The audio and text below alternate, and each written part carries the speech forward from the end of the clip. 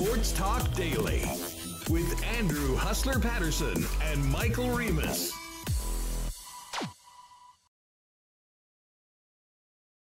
What's up, everyone? Welcome to Winnipeg Sports Talk Daily on, dare I say it, an absolutely glorious Wednesday afternoon here in Winnipeg in early November. What the heck is going on? We will take it, though. Daytime high of 19 degrees. This is unbelievable. We know it's not going to last for long, so enjoy it. Maybe go outside today to listen to Winnipeg Sports Talk.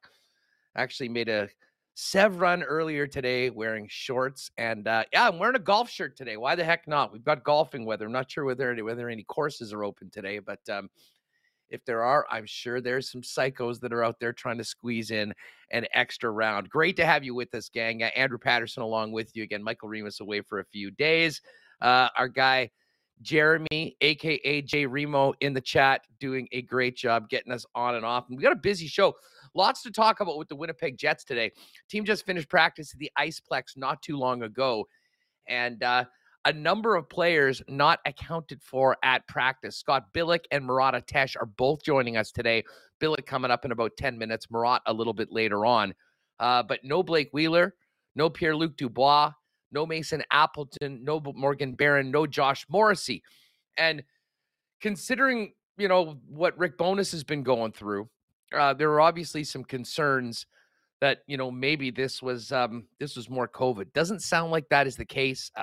All players, with the exception of Barron, were classified by Rick Bowness as maintenance days. So fingers crossed those guys will be able to play. It doesn't sound like Morgan Barron is going to be able to go in the game tomorrow night against the Montreal Canadiens. And because of that, Jansen Harkins has been called up on an emergency recall. So we'll get into that a little bit more.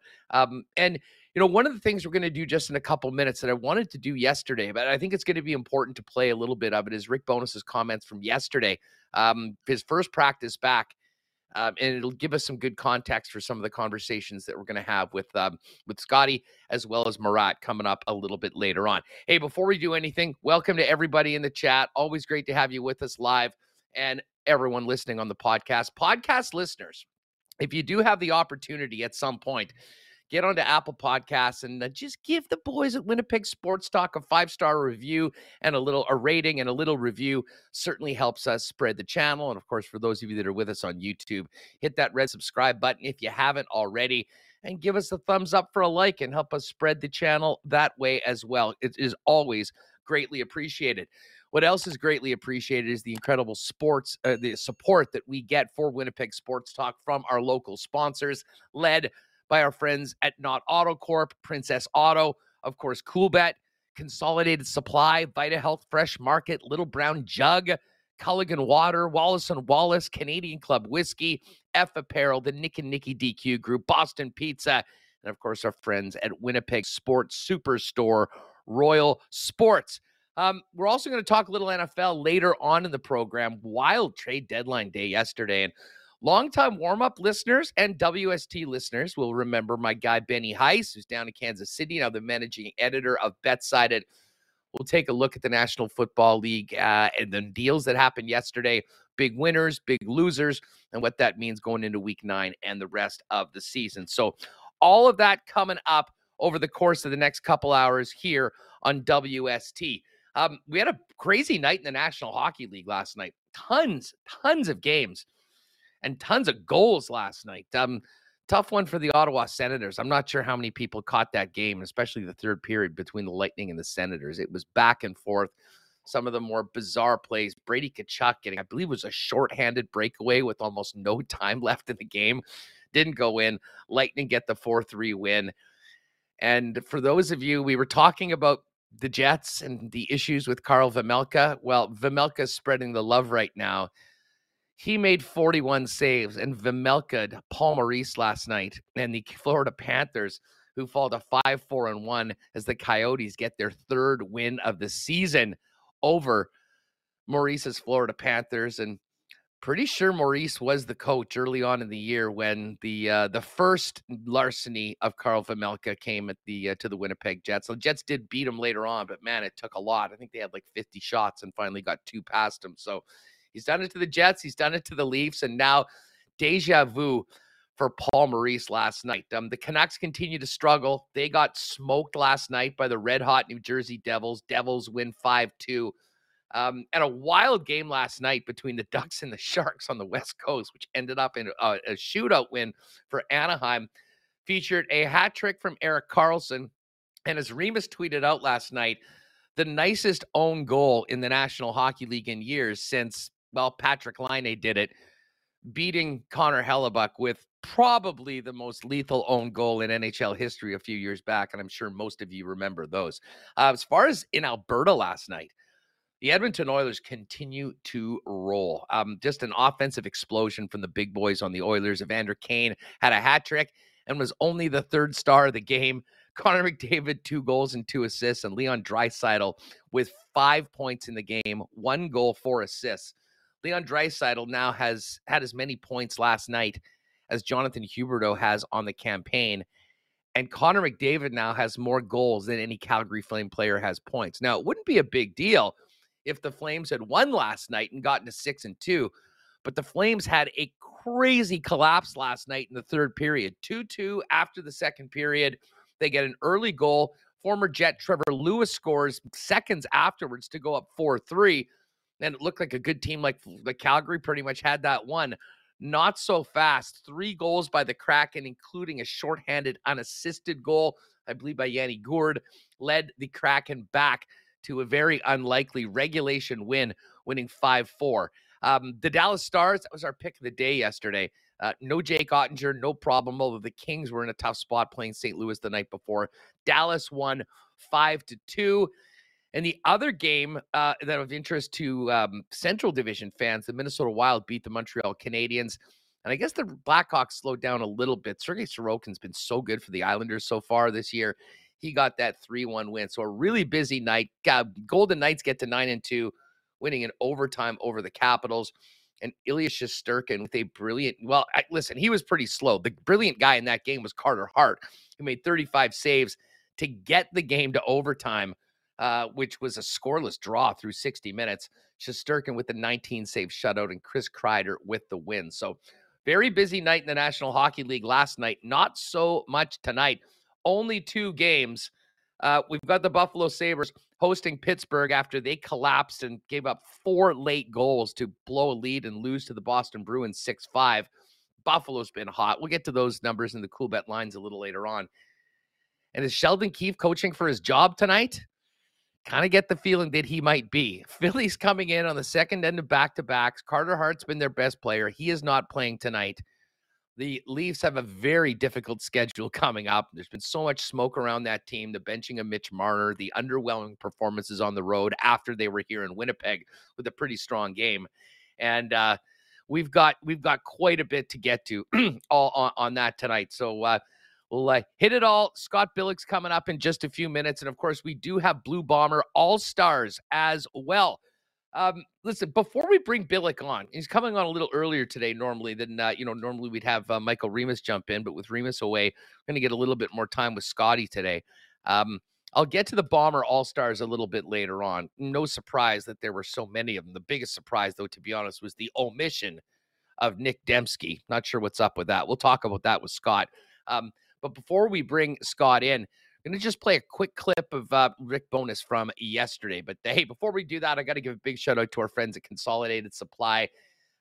Just a great bunch of dudes doing so many different services for Winnipeggers and Manitobans. They've been the irrigation and leaders in the golf industry for years.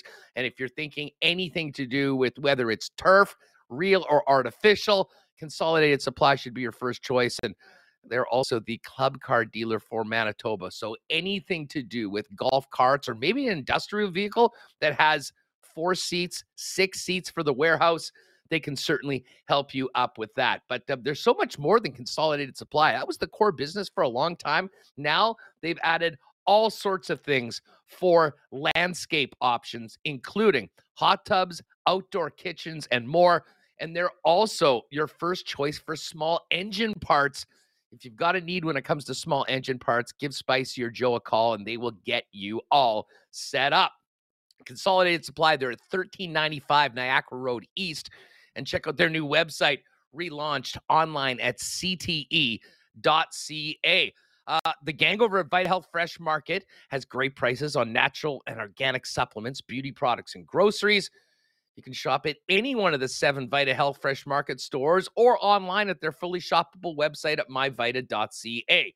And when you do, you're supporting a great local company, family-owned and operated since 1936, and carrying Winnipeg's largest assortment of local products, too. And hey, gang, November is considered Men's Health Month, and choosing the right natural health products are key. Vita Health carries everything you need to help relieve prostate issues, reduce stress, and support mental focus from Canadian brands like Prairie Naturals, who donate a portion of the sales to the Canadian Men's Health Foundation. Vita Health Fresh Market, empowering people to lead healthy lives. 7 Winnipeg locations, including the newest store in Linden Ridge, and online at myvita.ca. And looking forward to launching a pretty exciting program with their friends at Wallace & Wallace. But as we get ready for winter, although it doesn't seem like it right now, don't forget your garage door when it comes to your home winterization list. A nice pressure wash or hose down will brighten up the curb appeal, but also protect the life of your door. And if it isn't closing properly, be sure to check that photo eye isn't blocked, dirty, or misaligned. You'll need to lubricate your rollers and hinges as well. But maybe the best idea is to leave it to the experts. You can call Wallace & Wallace and take advantage of their winter maintenance program.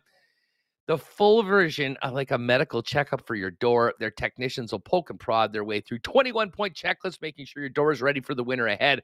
To book your service call, go to wallacedoors.com. Pop down and see them at 28 at their big shack on Lawson Road, or you can give them a call at 452-2700. All right, Scott Billeck is going to join us for a second, but just before we get to that, I want to play a little bit of Rick Bowness yesterday, because we've talked about it, and I think the tone of what Rick had to say, as well as today and at practice, there's a big story around the Winnipeg Jets coming off that 5 of 6 points on the road. And this is just the first couple minutes of Bowness yesterday, first clarifying that he's feeling okay. He doesn't want to talk about it anymore, but more about his thoughts on what he saw from the coach recovering while his team picked up 5 of 6 on the road. Here's the head coach of the Winnipeg Jets. 3 things, like I'm fine, 100% no, don't expect to be. I've learned more about brain fog and fatigue syndrome than I need to know. But other than that, I'm fine, and I don't need to answer any more questions about my health. With regards to the team, sitting here at the record we have, with 3 at home and 6 on the road, are we happy with where we are? Absolutely. Staying above 500, and I know it's a small window, but tied for first is a place to start. But the third thing is, are we happy with our team play? Absolutely not even close. In my mind, and I talked to the players about that today, we've had one really good game, and that was St. Louis, and the other games have been below the standards and our expectations of how we want to play. So we're in a good spot, and we're going to have to play a whole lot better to stay there. So how does the team go from playing that blueprint that looked like what you want from this team against St. Louis to falling off the way it did? That's why I asked them this morning. Like, I haven't been around the team. I said, I want to know what's going on, what happened. How do we go from that game to give it a shot 16-1 for a period in LA? So it's on. We discussed it, and that's all. You have to address it clearly, and we'll work on fixing it.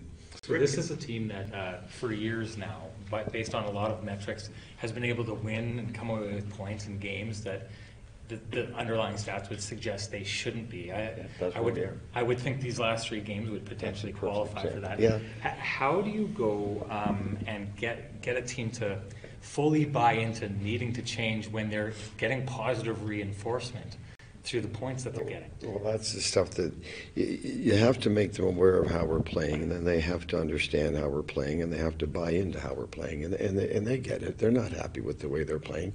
They're not sitting there saying, "Oh, wow, look at the record. We're 5-3-1. This is great." No one's in that room saying that. They know we have to be a lot better. They're taking accountability for that. And we said earlier, it's their room. Take advantage of it. So we had a good discussion about it today. But now we have to back it up. We have to get playing the way we we're not even close to playing the way we want to play. Like, not even close. And even the Arizona game wasn't good until the second half of the second period. Now, I know it was back-to-back, but it was our home opener and all these other things. But you know what? Good teams find ways to win. We found ways to win. In saying that, man, do we have to play a whole lot better? Absolutely. The effort is inconsistent. The compete is inconsistent. And the puck management is a huge issue right now. So we'll deal with those issues. Just a question if I can ask, that's parallel to your health. Are we expecting to see you on the bench next game? Yes. So, Rick, with respect to what you just said with, the puck management and the compete level, All right, there is a little bit of Rick Bowness from yesterday after practice. Now, the team was back on the ice today, and as I mentioned, a number of regulars not there for it. No Wheeler, Dubois, Appleton, Barron, Morrissey, and of course, Ehlers and Logan Stanley, who's now been placed on IR, not there as well. Get the latest on the Jets and the thoughts of Scott Billeck, who joins us now from the Winnipeg Sun. Scotty, what's up? How are you doing? I'm good, man. I just got home from practice, so yeah, you got all the inside knowledge here coming. Well, perfect. Just before we get to practice today, what did you think about what Rick had to say yesterday? We chatted it around. We didn't play it yesterday, and I wanted to get just a piece of it. It's a longer. There was a good 12 minutes of it yesterday. But man, was that a stark contrast to anything we've heard in the past. Just the frankness and honesty of Rick Bowness and the way he speaks to the fans through the media after saying the exact same thing to the team, I think is very much appreciated, because anyone that watched that game at home, which Rick Bowness did, saw the same thing that we did, and he basically was frank about it. Yeah, it was a breath of fresh air, I think, right? You take 5 of 6 on the road, and you come home and pretty much get lambasted by your coach for not doing it the right way. He was quick to mention that they were happy where they're at, right? They're happy with being 5-3-1. But he was also quick to mention that he's not happy with how they achieved that sort of thing. And, I can't remember a time when Paul Maurice said something like that. I think that was maybe the most striking part about it, is that, that whole stay in the fight mantra and all that stuff that they used to say, that whole narrative, that kind of went out the window yesterday. It wasn't about, it's just staying in the fight and earning a point. It was, no, you need to play better, because, you're not going to win every night playing like that. And you're not going to win a lot of games playing like that. And you can't, expect your goalie to essentially on 2, different nights take, upwards of 50 shots. Close to 50 shots and expect to win, especially against, a Vegas team that had as many chances as they did. I think, Vegas ended up with, 22 high danger shots in the game, and Winnipeg only had 21 in regulation, something like just total. I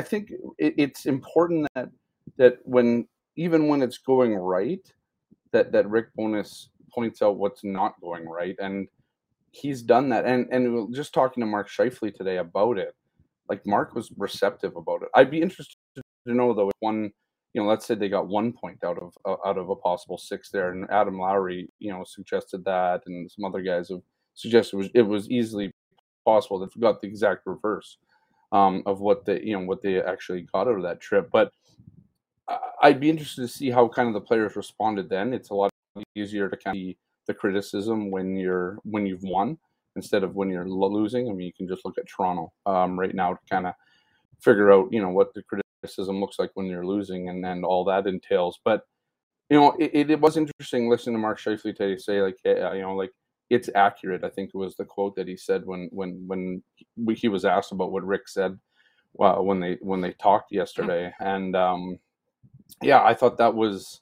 I think it's just interesting that the players are I don't think that we should ever think that the players are dumb. They know that they played a really bad game in Vegas, and they didn't play a very good game in LA.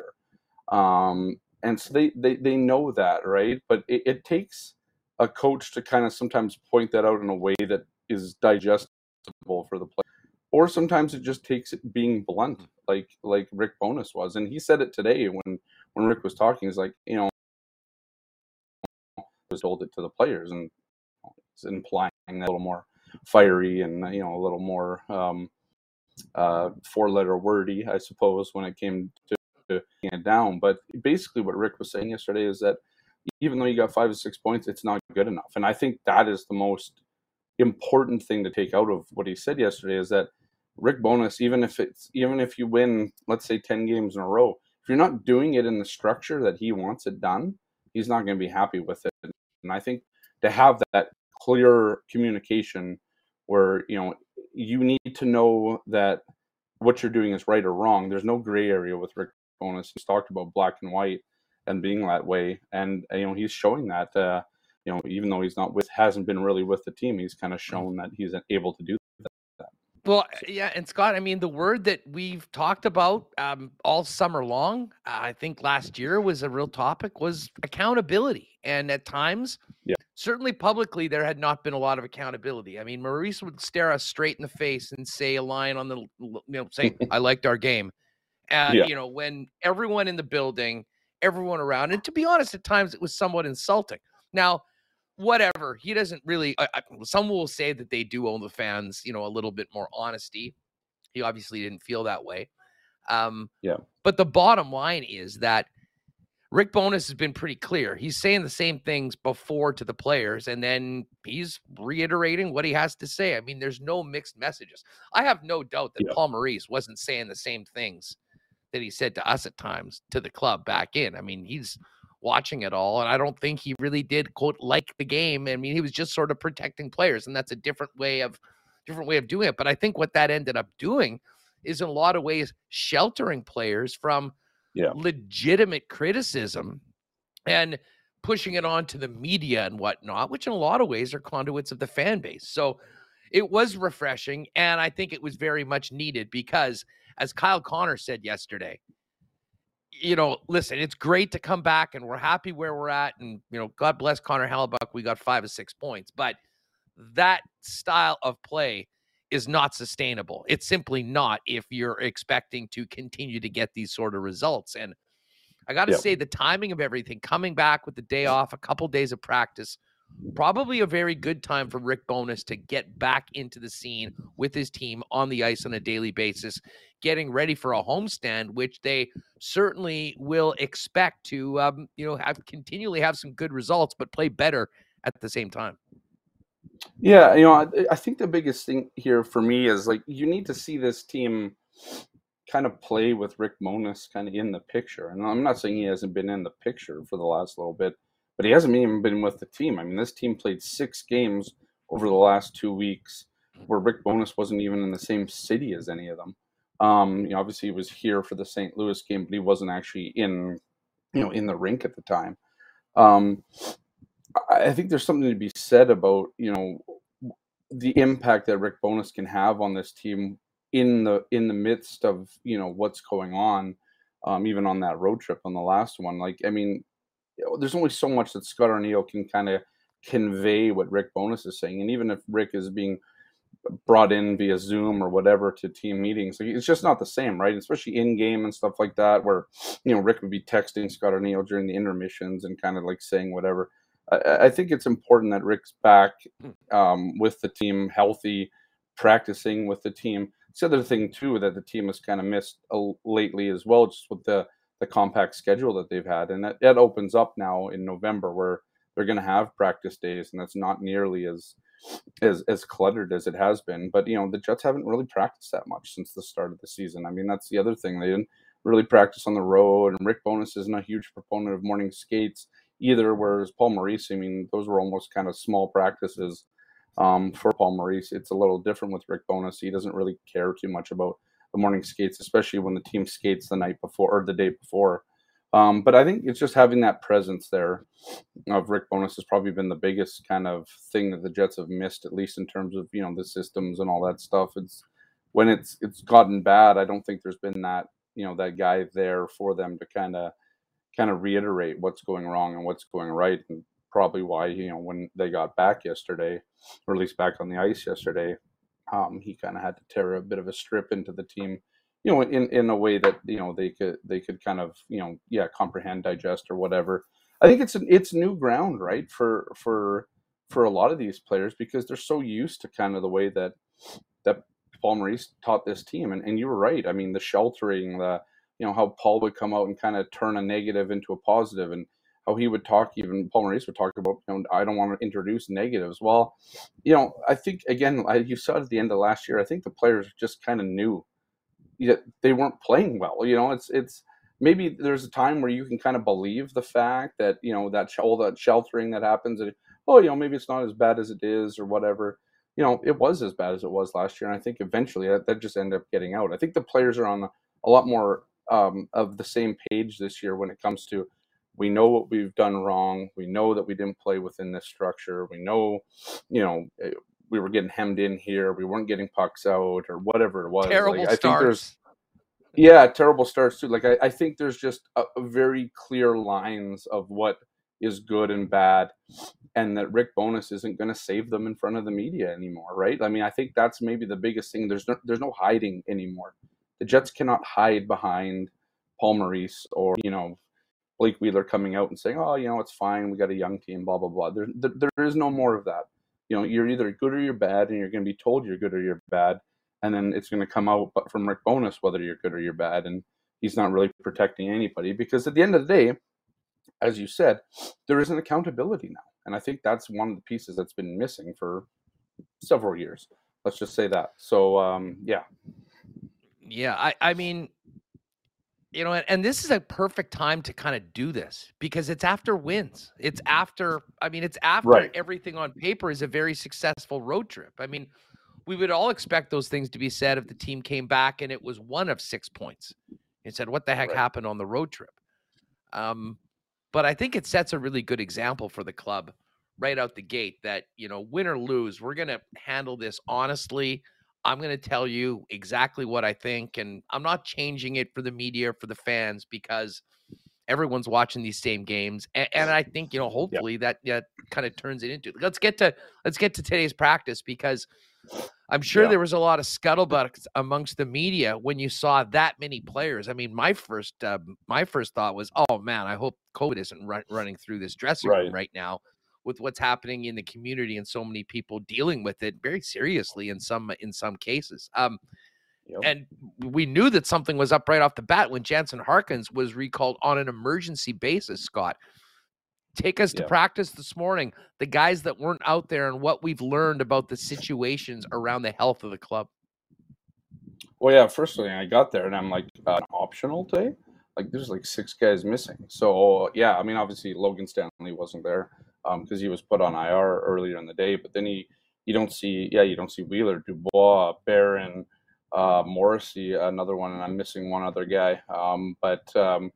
Yeah, those are a lot of big names that weren't out there this morning. The only one that seems to be, at least at the point, is Morgan Barron's probably not going to play. It sounds like it was a little bit of a cryptic way for Rick Bowness said, like, he's got an upper body injury, unlikely to play. And then it was almost like, well, okay, so do you know what's wrong with them? And they didn't seem to know. Like, they're kind of getting another opinion. They're still trying to figure out what the diagnosis is, it seems. So I'm not entirely sure where Morgan Barron stands. It seems like it's a lingering thing that he's been kind of dealing with, that they now got to kind of figure out how to deal with kind of going forward. So I don't know what that exactly means. And I guess we'll kind of find out in the coming days ahead, kind of how long he's out for. And then the other guys were apparently maintenance. The one thing that it seemed like there's still decisions to make, and that's what Rick kind of said, but who is going to play tomorrow, who's not going to play tomorrow. So, I assume most of those guys are playing, Wheeler and Morrissey. Morrissey for sure took a bit of a beating, especially in that Vegas game. So I expect he'll be back in the lineup. The Wheeler Dubois thing, I'm not, entirely worried about those guys. You can kind of see where you want to get ahead of any kind of little lingering things. Mason Appleton is the one, and that's the guy I forgot. He had some sort of illness yesterday, so that's when you start wondering, okay, does that, right? Yeah. Does it, is it either COVID or is it the flu? I don't know if these guys are still testing. Obviously Rick did. When he did, if a guy got the sniffles here, how often are they going to actually test for that? it's not really required anymore to actually do the testing. So so you kind of think, okay, well, maybe not COVID, maybe a bit of the stomach flu, but it didn't seem like it was any of that. But if Mason Appleton has something, stomach flu or COVID or whatever, I mean, those things can kind of, obviously we know can run rampant through a dressing room. So I guess we'll see kind of tomorrow who comes out for the morning skate, although that too is going to be optional, Rick Bowness said, as well. So, I mean, you saw a bunch of lines today that were completely abominations of what you would normally expect. So there's nothing really kind of to report there. And so it could come down to some game time decisions tomorrow. I mean, we don't know, because if it's an optional skate tomorrow morning, before the Montreal game, it's going to be interesting to see kind of who comes out tomorrow for that. And Rick Bowness said today, I mean, he's not a big proponent of morning skates. So you could have some question marks, at least, on who's in and who's out right up till game time tomorrow. Yeah, well, the one guy I think, we expect to play tomorrow is Jansen Harkins, who, as we mentioned, was recalled on an emergency basis, which you can only do when the team is in jeopardy of not being able to ice a full lineup. Yeah. Harkins has been unreal since he went back to the Manitoba Moose. I believe the number. I think he scored in 4 or 5 straight games and had 9 points in 6 games. Yeah. Harkins, in a way, that run, Scott, reminded me of the run he had a few Novembers ago that ended up getting him his first call up, at which point he never really looked back. I know he spoke afterwards. What do you make? Well, how do you look, first of all? How did he sound? And what sort of opportunity do you think he's going to have? Because, listen, we know how crowded it is in the bottom 6. And we've been talking about the top couple lines needing to get going. We haven't been talking about, a wasteland when you come to Adam Lowry's line or the fourth line going out. This is probably one of the biggest opportunities in Jansen Harkins, like at a crossroads of his career, showing that he may have had a bad camp, but he's ready to go and a different player than when he went back. Yeah, I mean, so here's the thing. Like, I mean, it's interesting because Sam Gagner practiced on the first line today. First line, in quotations. I'd be interested to know if Mason Appleton can't go tomorrow, whatever his illness is. I'd be interested to know if you put Jansen Harkins right up there on that first line, just because he has the speed, right? Like, he has that kind of the speed and the tenacity to kind of get in on the forecheck and do that. So it almost seems like that would be the best fit to put Jansen in. But if not, I mean, Morgan Barron's out, so you just slide him in right next to Adam Lowry. But he looked good out there today. I mean, here's the thing about Jansen Harkins. Like, I've watched all the training camps that he's been here. He's always been a good training camp guy. He's always been a good practice player. He's just, it seems, there's been flashes, of course, at the NHL, but it seems that there's times where just like the transition just doesn't come fully to him. And so that's why I think you see him in the AHL, and he's really good in the AHL. And I think this year, I think he went down with a bit of chip on the shoulder for sure. But I mean, to rattle off 5 goals in 9 games or in 6 games, and 9 points in 6 games, I mean, that's going on a tear. I mean, you want to be the first guy that gets a call up. Well, I mean, that's kind of how you do it. The thing with Jansen Harkins is he's gotta get it into kind of the NHL gear when he gets up here and actually be able to kind of keep that same sort of thing. Like, he has this ability to score goals.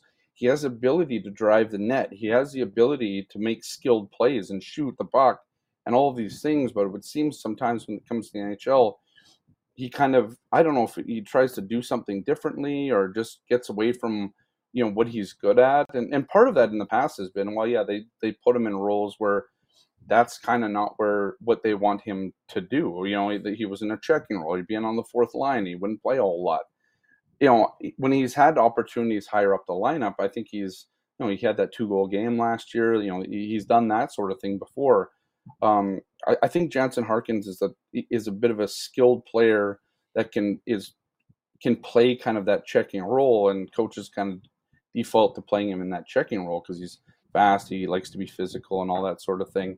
Thing is, he's going to But I need to think do that, Scott. He's going to need to do that he because, is. I mean, He is. that's where the opening is right now with the Jets. I mean, he's not coming up here to But be a top 6 player, and he might get a game or right, two, or somebody might do that. But I think that the point is that, and I would imagine, I'll get your comment on this, he probably got sent down, was playing his ass off for the Moose, and then turning the Jets game on and seeing the fourth line playing effectively and also playing more and in more highly sure, leveraged situations and feeling more a part of the game. sure, yeah, I agree, and I think that's so. If he slides into that third line checking role, I still think that there's opportunities, like Morgan Barron's had opportunities to create offense, right? Like, and I think that's a much better situation for Jansen Harkins to come into than what he used to come into. Now, don't get me wrong, Jansen Harkins didn't have a good enough training camp to make the roster. I mean, that was the reality for Jansen Harkins. For the first time in most of his time here, he didn't have a good training camp, and that's probably, that is what kind of kept him out of the roster. I mean, the Jets were, at a point where they were essentially fine with losing him because you put him on waivers. And it's possible. We talked to Jansen a little bit about that today. I asked him if he was a bit hopeful to kind of get claimed because, it's been here where, he's played at times, but when there's been more competition, that's where he's kind of been in and out and not being able to kind of hold down that role. So I think he does. Yeah, you're right. He does have to play a certain style of game to be effective, but I think that, the Jets have to be a little bit more open to letting him kind of open the taps a little bit in terms of that offense. And if he plays on that third line, especially, I think if he slots in for Morgan Barron there, I think that's something that he can do. I think that's a role that would suit him a lot better than in years past because that line is still being asked to create offense and has the ability to do that with how they've been playing and how they've been deployed and how Morgan Barron has been kind of a bit of a leader on that in terms of getting shots on, getting into the net and that sort of thing. If Jansen Harkins can just go in and do the exact same thing, perhaps he can kind of, carve out a role. I mean, it's just difficult right now because when Morgan Barron comes back, he's getting a spot back and there's really been nobody on that fourth line that you would take off that fourth line right now because it's been effective. It was literally their best line against Vegas, which is a bad thing, but it's also been good to see that line just become dependable and trusted by the coaching staff to play in the third period, to play 8 to 10 minutes a night and to get big goals. I mean, that's the other thing that we kind of forget about. Well, don't forget about it, but they've been doing a good job of producing offense too. And so that's where I'm saying with Jansen is like, he has to come in and actually do more than just hit and do all that. I think he has to also produce in Rick Bowness's kind of forward because that's what Rick Bowness is asking of all the forwards is, they're going to play, but you also have to be able to produce. I'm just looking at these lines from practice today. So Gagne, I guess, moved up into the Appleton spot, which is normally the Ehlers spot on that top line with Connor and Scheifele. Lowry was with Perfetti and Menelainen with no Wheeler, with no Dubois. And Hart got in with Gustafsson and Janssen Fjallby, and Tony Nato was mixing in as well. Yeah. I would imagine they would love to get Jansen into the lineup tomorrow. I mean, there is an element to playing the hot hand, and he has been on an absolute tear. And so much of this, Scott, of course, is going to depend on who is available for the game tomorrow. I mean, I'll be honest, I'm still in a bit of a wait and see. Just the fact that they obviously are anticipating some guys not being able to go, and that's why the emergency recall came a day before the game so he could get it in a practice and be ready to go as opposed to getting called up on game day, even though the team is here right now. But where he falls in will be really interesting to see. And again, who else is there? But I mean, when I heard Mason Appleton left practice yesterday sick, wasn't there today, and a number of other guys, to me, we have some question marks. And we know right now that in all likelihood, Morgan Barron is not going to be in the lineup tomorrow. Yeah, Jansen Harkins playing tomorrow night. Like, I don't think there's any real question about that because Morgan Barron, I mean, they said unlikely. There's no, I mean, he's not playing if he's got an upper body injury that they don't know what to do with right now. So I suspect he's not playing. And you're right. I mean, like, the way that Rick Bowness kind of said it today, it wasn't cryptic. I mean, that's not the right word, but it was, there's question marks going into tomorrow night's game. And we're probably not going to know what exactly are the question marks unless Morrissey and all those guys are back in for the morning optional tomorrow. But if someone questions Mark, is just going to go right to the game time, the warm up, and that sort of thing. So yeah, it should be interesting. I'm interested to see what the lineups will be like, and I'm interested to see really, more than anything, how this team kind of responds to what kind of Rick Bowness said yesterday, and what some of the players were saying today about just kind of the style of game that they've been kind of riding on to win so far.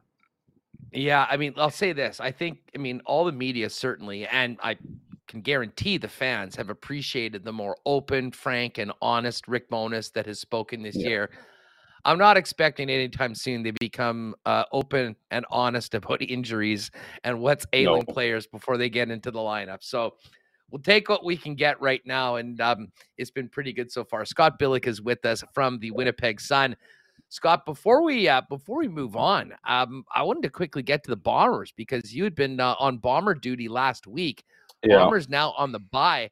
This would be a good chance to fill people in on the 11 members of the Blue Bombers that were named West Division All-Stars.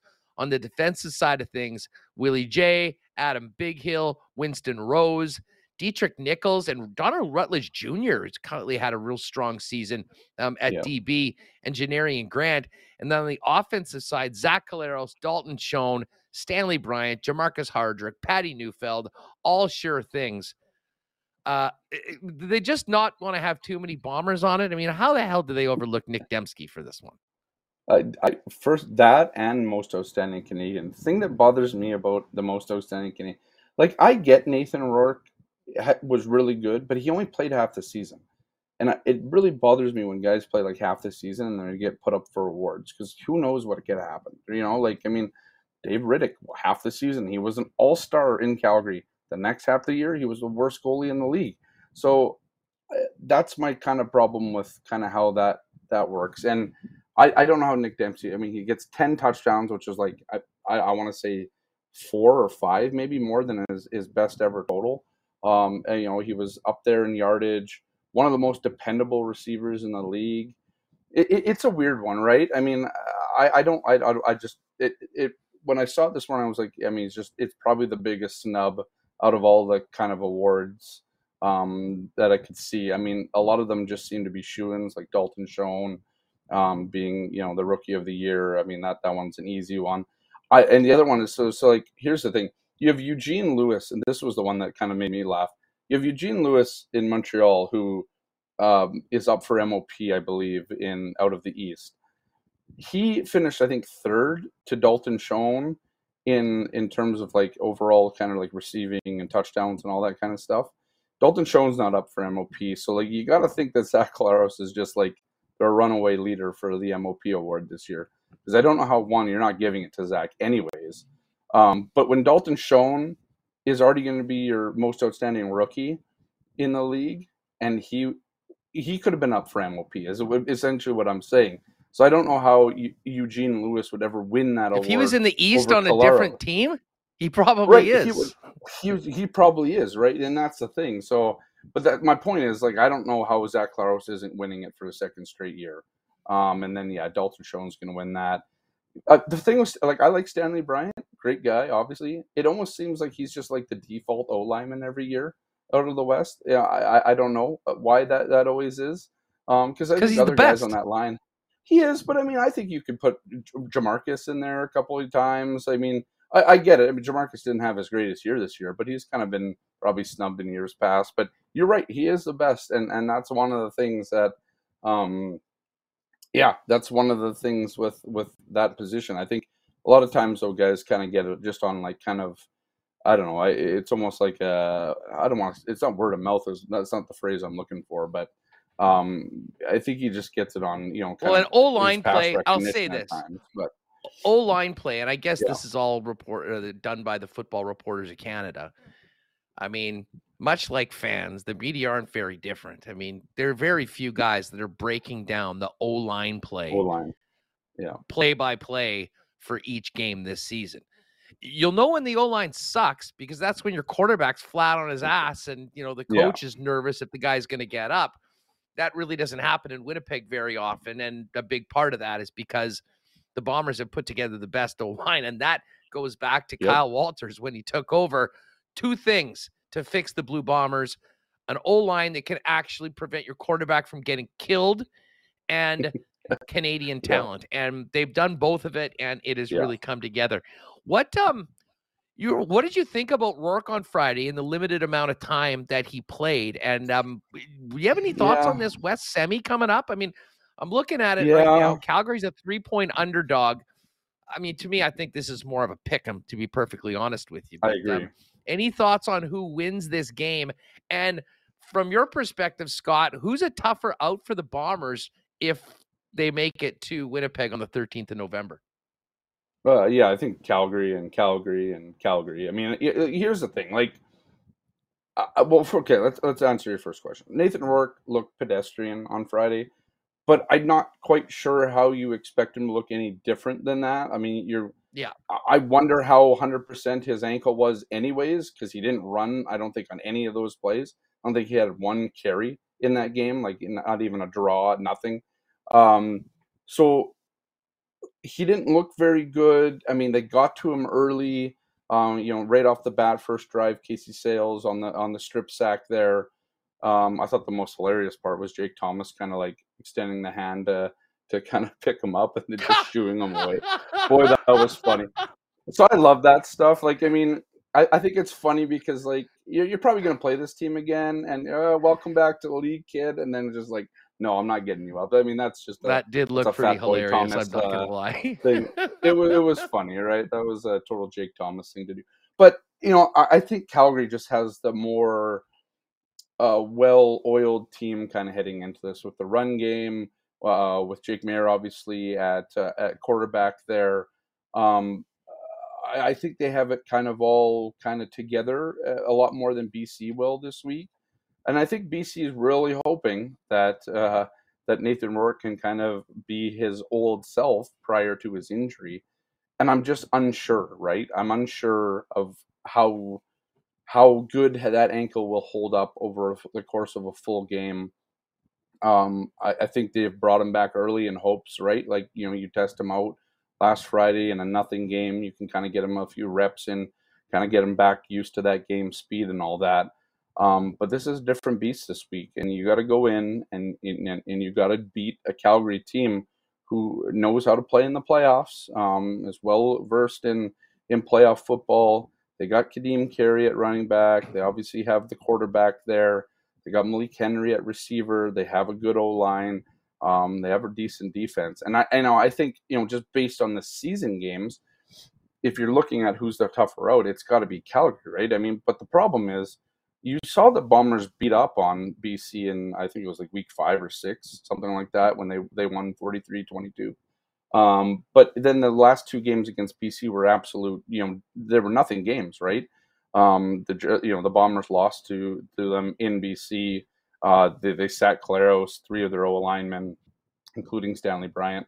So, I mean, there was really nothing there to really take from, and Nathan Rourke didn't play in that game. And then last week, if you're looking at the game, it was won in the first quarter by Zach Claros throwing 2 touchdowns, and BC only managing to put up 9 points in the entire game. So, but to me, I mean, if I'm looking at it, Calgary's always been a tough out for anybody in the playoffs. Oftentimes they've been winning Grey Cups as well. And I just think, all those games this year, you could argue against Calgary were winnable games by Calgary that the Bombers kind of pulled out. So, that I think that it offers the most exciting game in the West Final. And I think it offers the most, the stiffest matchup for the Bombers going in, because I think they really match up really well. I think both teams have kind of not the exact same offenses, but they can both be explosive on offense. And they have good defense. Like we saw it 3 times this year. Those were great football games to watch. And I'm hoping that, if they can get out of there, it'll be another one. So, well, you know what, I'm with you on that. And I mean, I've said this before on the program. I mean, beating a good team 3 times in a season is tough, and it speaks to just how good the Bombers are. But man, it's tough when they get another crack at you, even if it is at home, even if it is at the 13th. It's a perfect segue to the why not question of the day today, folks, for our friends at Not Autocorp at Waverly and McGillivray. Which is the biggest challenge for the Winnipeg Blue Bombers coming out of the West Semi? Is it the BC Lions with Nathan Rourke back, or is it the Calgary Stampeders? Let us know in the comments of the YouTube broadcast. And of course, you can also throw it into the chat. Scotty, thanks for doing this, pal. We'll look forward to seeing you at the rink for tomorrow's game. And we'll see who's playing for the Winnipeg Jets as well. Yeah, it'll be good to be back at the rink tomorrow. Seems like we haven't really been there a whole lot this year. So, it'll be good to get back and watch. Thanks for doing this, pal. So, yeah, thanks. Yeah, appreciate it, guys. Stuff. Hey, by the way, check out his Twitter at Scott Billeck. Got a little sub for a new newsletter. Scott's doing that as well. So check that out and make sure to subscribe to it. Scotty, take it easy, man. We'll talk to you soon. Yeah, see you guys. Appreciate it. All right, good stuff with Scott. Murat coming up next. We will talk a little NFL later on in the program. Benny Heisler from BetSided with all the big news around the league coming out of yesterday's trade deadline. We mentioned just now that the why not question of the day is revolving around the West Final and the challenges for the Winnipeg Blue Bombers. Our friends at Not AutoCorp, though, are rolling into the new season. And if you are thinking about an upgrade of your current vehicle or maybe getting something a little more ready for Winnipeg winter, Not AutoCorp is the spot to go. Why not get into the car of your dreams at an incredible price with the help of the Not team? Check out everything on the lot. And if there's a particular make and model that you have your heart set on, the Not experts will identify it, source it, and get it here and get you into it at the lowest possible price. And don't forget, in the car lab and the service lab, winter tire specials and MPI payment plan ready right now. Why not get safe winter tires now and pay later? Pop down and see Trevor and his great staff, Not AutoCorp, Waverly, and McGillivray, and online over at not.ca. Well, we're getting ready for the Habs game tomorrow night, the West Final for the Bombers, the World Cup coming up, and you can get all your gear, not to mention maybe get ahead of the game on Christmas shopping at Royal Sports, the biggest selection of Bomber and Jets merchandise together in one spot in the entire city. Tons of new Bomber gear, including toques, scarves, which you may very well need on the 13th at the West Final. Tons of new Jets gear, and of course, Canada soccer gear as we get ready for Canada to return to the World Cup, which, if you can believe, is going to be getting underway in less than 3 weeks over in Qatar. Pop down to Royal Sports, and of course, if you got a hockey player in the family, you already know that Royal Sports is the undisputed hockey superstore. 40 years in the biz, family-owned, with hockey players working in the store to get you the best piece of equipment, whatever you need, new stick, and of course, the best skate sharpening around as well. Royal Sports, 750 Pembina Highway. Make sure to follow them on Instagram as well at Royal Sports Pembina for the latest merchandise drops and sale information. Folks, we have not forgotten. We do owe you all a suit show. We will do that when Michael Remus returns from his family duties. And when we do it, we will be flaunting off our great F Apparel suits, which we got a little while ago. I think I might actually get another one heading into the holiday season. But listen, the entire process was great. If you're not familiar with F Apparel, we've got great prices on amazing custom suits for men that'll look great, fit you well, and get you into them for the best possible price. F's custom suits begin at just $400. Right now, got a couple great deals. Buy one suit, get a second one for 30% off. And for those of you that are involved in a wedding coming up next year, talk to the fellas. Don't waste your money renting tuxes or anything like that. The guys at F Apparel will put you all in great custom suits that you can wear for the wedding and then use later on afterwards. And right now, if you get booked and fitted by the end of November, everyone at the wedding party will get a free shirt and 10% off your order. Could be a savings of up to 130% or $130 per individual. It's all there at F Apparel. They're at 190 Smith Street downtown, and you can make an appointment or find out more on everything they've got going there at F. That's EPHapparel.com. All right, looking forward to this next chat. We always love having Murat of The Athletic on the program. If you haven't already seen his latest at The Athletic, we're going to talk about it now, but you should definitely read it and make sure you're subscribed to The Athletic. The Winnipeg Jets start has competing truths. Glass half full or unsustainable? I might say a bit of both. Let's welcome Murat in to get into the chat today. Murat, what's up? How are you? Well, things are glorious right now. I went to Sev in a golf shirt and shorts before the show today. I'm loving every second of this beautiful, well, late fall weather. I guess it technically is fall right now, but I didn't have a bingo card that had 19 degrees Celsius on the 2nd of November. So I'm in good spirits there. And listen, when I look at the standings in the Central Division, I'm pretty happy about it as well. But as we heard from Rick Bowness at the beginning of the show and yesterday after practice, maybe not everything is as it seems, especially coming out of that road trip. I'll get your thoughts right off the bat since we last spoke. LA win, Connor Hellebuck, brilliant. Not a great start, but a great final 40 minutes in Arizona, beating a team that they absolutely should have beaten. And then a performance in Vegas that, many would have expected. I had a lot of funny conversations on the weekend going, back-to-back wins, Saturday off in Las Vegas on Halloween weekend, and a date with the Golden Knights the next day. That's about as close to a scheduled loss as you might see all season long. But Connor Hellebuck wasn't having any of it, was he? Well, yeah, you would be the one person whose pregame I think is absolutely unimpeachable.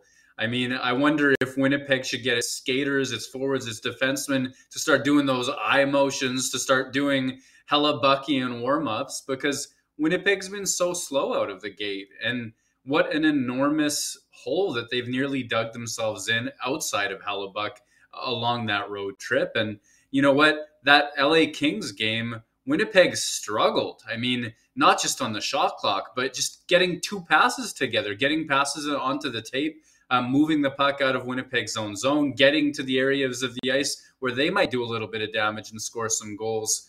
And that seemed to be the tone of most of the road trip. You didn't like that look, especially given how well Winnipeg had played against St. Louis. And I don't know about you, Huss, but every once in a while, we're not in these guys' heads, but I wonder, is this a team that believes its own headlines a little bit too much? Like, hey, you know what? We played a great game against St. Louis. We found the process. Everything's great. And then, 5 points out of 6, but the skaters put relative dogs of games together. I thought Connor Hellebuck played so well and doesn't need to buy a meal for the next couple months as far as I'm concerned. I love the fact that he got practice off yesterday. It was first of all, he deserved it. Second of all, it was probably necessary considering how much rubber he saw over the course of that road trip. But to me, it also sends a message to the rest of the team that Rick Bowness said loud and clear to them, said loud and clear to everybody else that this group needs to be better. But Hellebuck absolutely earned a little extra time off. And obviously, he was back today as well. Just quickly, I mean, if we're talking positives, we're going to get to some of the things that we want to see this team do better and more consistently. The start of Hellebuck overall, I mean, there's a lot of things that need to happen for this team to become a playoff contender again and maybe get into the playoffs. And I realize it's a long season. We're not even 10% of the way through, or barely 10% of the way through. But my God, I mean, he is making a lot of people that had bold predictions for his season look very, very good so far. He's always been driven, but he seems to be almost on a mission right now. And, I know with some funny comments after the Vegas game where, I mean, he didn't air his teammates out, but you could tell he was a little bit frustrated the way the game ended and the way things went. He is the man on this hockey club. He's leading the way. And I said to the guys on Friday's show, I'd like to see the Jets play a little guilty against the Arizona Coyotes, considering what they got away with last night. And to be honest, I'm feeling sort of the same way now that Rick Bowness is back and what we heard from the team the last couple of days when they go at it against the Montreal Canadiens, because you can't rely on your goaltender like that. And as Kyle Connor said, that's not a sustainable way of staying in the position they're in right now. Right. And I mean, I just got back from Bell MTS Iceplex. Mark Scheifele said the same thing. This isn't a sustainable formula for winning. A little bit of anger would go a long way, I think, for Winnipeg in terms of having pride about the quality of play that they put together. But I like your idea about playing guilty, too, playing with that sense of emotion that, hey, we let this guy down. And Connor Hellebuck, I mean, he gets the day off yesterday because his teammates took the day off, against Vegas most of the way through that, right? I mean, that would be a really easy thing to point to if you were the Winnipeg Jets bench boss trying to explain Connor Hellebuck's absence. because Hellebuck's not going to do it. He's not going to throw his teammates under the bus. He's going to acknowledge process, right? Like, a week ago, I asked him, well, hey, clean up those giveaways at the blue line. That'll probably lead to a little bit less work for you, less of those quality chances against. And he's like, yeah, exactly. I mean, those minute-long shifts, and he talked about how that leads to quality chances, how tips and giveaways at the blue lines are basically the two things that give him the most grief. And then Winnipeg went out after that St. Louis game and played 3 straight games where getting across its blue line was an issue. I think that, respect for not putting his teammates under the bus, and I'm sure that they have honest conversations behind closed doors. But Hellebuck's an honest guy, and he's a competitive guy, and he knows what's happening in front of him, even if he's focused on the positive. And Huss, I'll end this sort of Hellebuck section by saying, bold predictions of mine. I tried to stay away from the airy stuff with 100 points this, 50 goals that, but Connor Hellebuck being Winnipeg's best player and having a statement season, that was my number one with a bullet. So, Connor, if you're out there, thanks for making me look good. I need it sometimes. He's been Winnipeg's best player and shows every sign of keeping that up. Well, and you know what? I mean, this is sort of a big picture question, but it's a perfect time to bring it up. I mean, listen, I was watching the games with some of my buddies, and we're talking about Connor Hellebuck and just, basically sitting there in awe of what he was doing. And the conversation got to the next couple of years for the Winnipeg Jets and next summer with all of these players going into the final year of their expiring deal. And I'll be honest, I don't even care what the number is. To me, Hellebuck is so far and away the most important player on this team and in this organization as the backbone and the foundation for it. You do start wondering about the challenge for the team to first and foremost, like what they're going to do, what Cheveldayoff's to-do list will be come July 1. To me, it starts with 37 at the top. And again, I'm not sure what that number is, but whatever the number is, to me, if they want to continue to be a competitive team, even as they change over and have more younger players come in and have some longtime mainstays leave, to me, that has to be where you start. And it's something that you have to get done. I mean, it's an interesting one, isn't it? I mean, the quality of play he's delivered over the course of his last contract, the fact that, he's still on the safe side of 30, the quality of play it looks like he's putting together this season as well. There are a lot of reasons to think that, well, first of all, he's your best player. I don't think that there's any question about that right now or through most of his tenure here. But also, I mean, what you do with him sets your tone for all of the seasons to come. Without Connor Hellebuck, there are seasons where Winnipeg's a lottery team, if you look back at the most recent few. And you can't quite rebuild if you've got a goalie that good in net, nor can you compete for a playoff spot or a deeper playoff run without him in net. Makes him an important player, a real bellwether about Winnipeg's, future aspirations. But it also comes with some risk because goaltenders have volatility to their performance. And as he ages, there's going to be a question of, well, hey, if Connor Hellebuck says, you know what, I want 8 years times whatever, there's a reasonable chance that even if he's your best player for the first few, he's not your best player or a helpful player at the end of that. And Winnipeg will have its sports scientists and it will have all of its expertise in terms of evaluating what Connor Hellebuck's future might look like. But for a short term, maintaining the level that he has now, anything in the 2, 3, 4 year range, I think you can have a lot of confidence on that. And it would be an absolute statement to sign him as well as a statement to let him go about Winnipeg's ability to compete in the post, we'll call it Blake Wheeler and Mark Scheifele era, even if they're still on the team. But there was this era of these last few years where those players were at their peak, and we know that will fade as the years go by. No, I'm 100% with you on that. Although I will, I guess, ask the question out loud, and I don't know the answer to this, but I mean, we were talking about this very thing. And listen, if you're signing a foundational franchise player outside of his second contract, your ELC extension, and, the big decision for teams to do that, is there any evidence that it's riskier for an elite goaltender than it is for an elite player getting towards 30? Or is it basically just, hey, guys, as they get older, might not be as good as they were when they were 27, 28 years old? That's a great question. And, offhand, I don't know the answer. I do know that, one of the things I'm influenced by is Ken Holland's book, Behind the Moves, where he's talking about Detroit building its dynasty in the late 90s, early 2000s, and coming out of that Steve Yzerman top type of pick era where they were really quite a struggling team for a lot of years. So how did Detroit get good? And one of the philosophies that they really maintained was that unless you're getting one of the top 2 or 3 goaltenders in the league, you're paying a premium isn't necessarily worth it.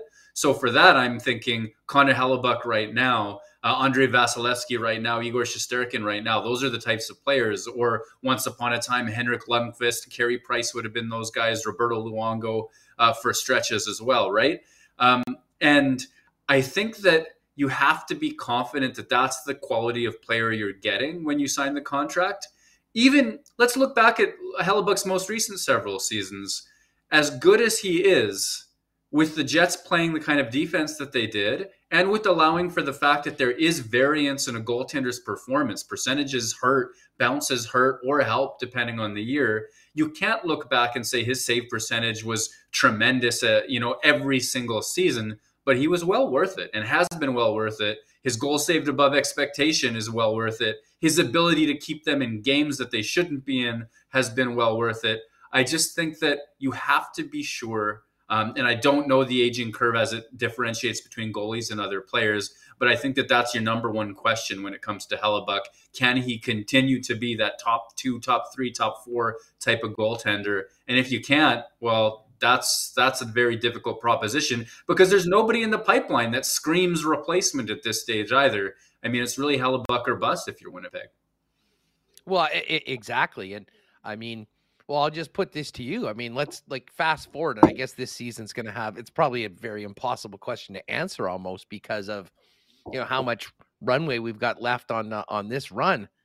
But I mean, there's Hellebuck, there's Mark Scheifele, there's Blake Wheeler, there's Pierre-Luc Dubois, who's the RFA. And I mean, I think Dubois' age puts himself in a little bit of a different situation. But I mean, listen, I think Dubois has been awesome at times for the team. I think his consistency leaves a little bit to be desired at times. There's the entire baggage that comes along with what the team gave up to get him, which probably makes him a bigger priority. But we already know that it's a tough situation. They would have done it last year if they could have.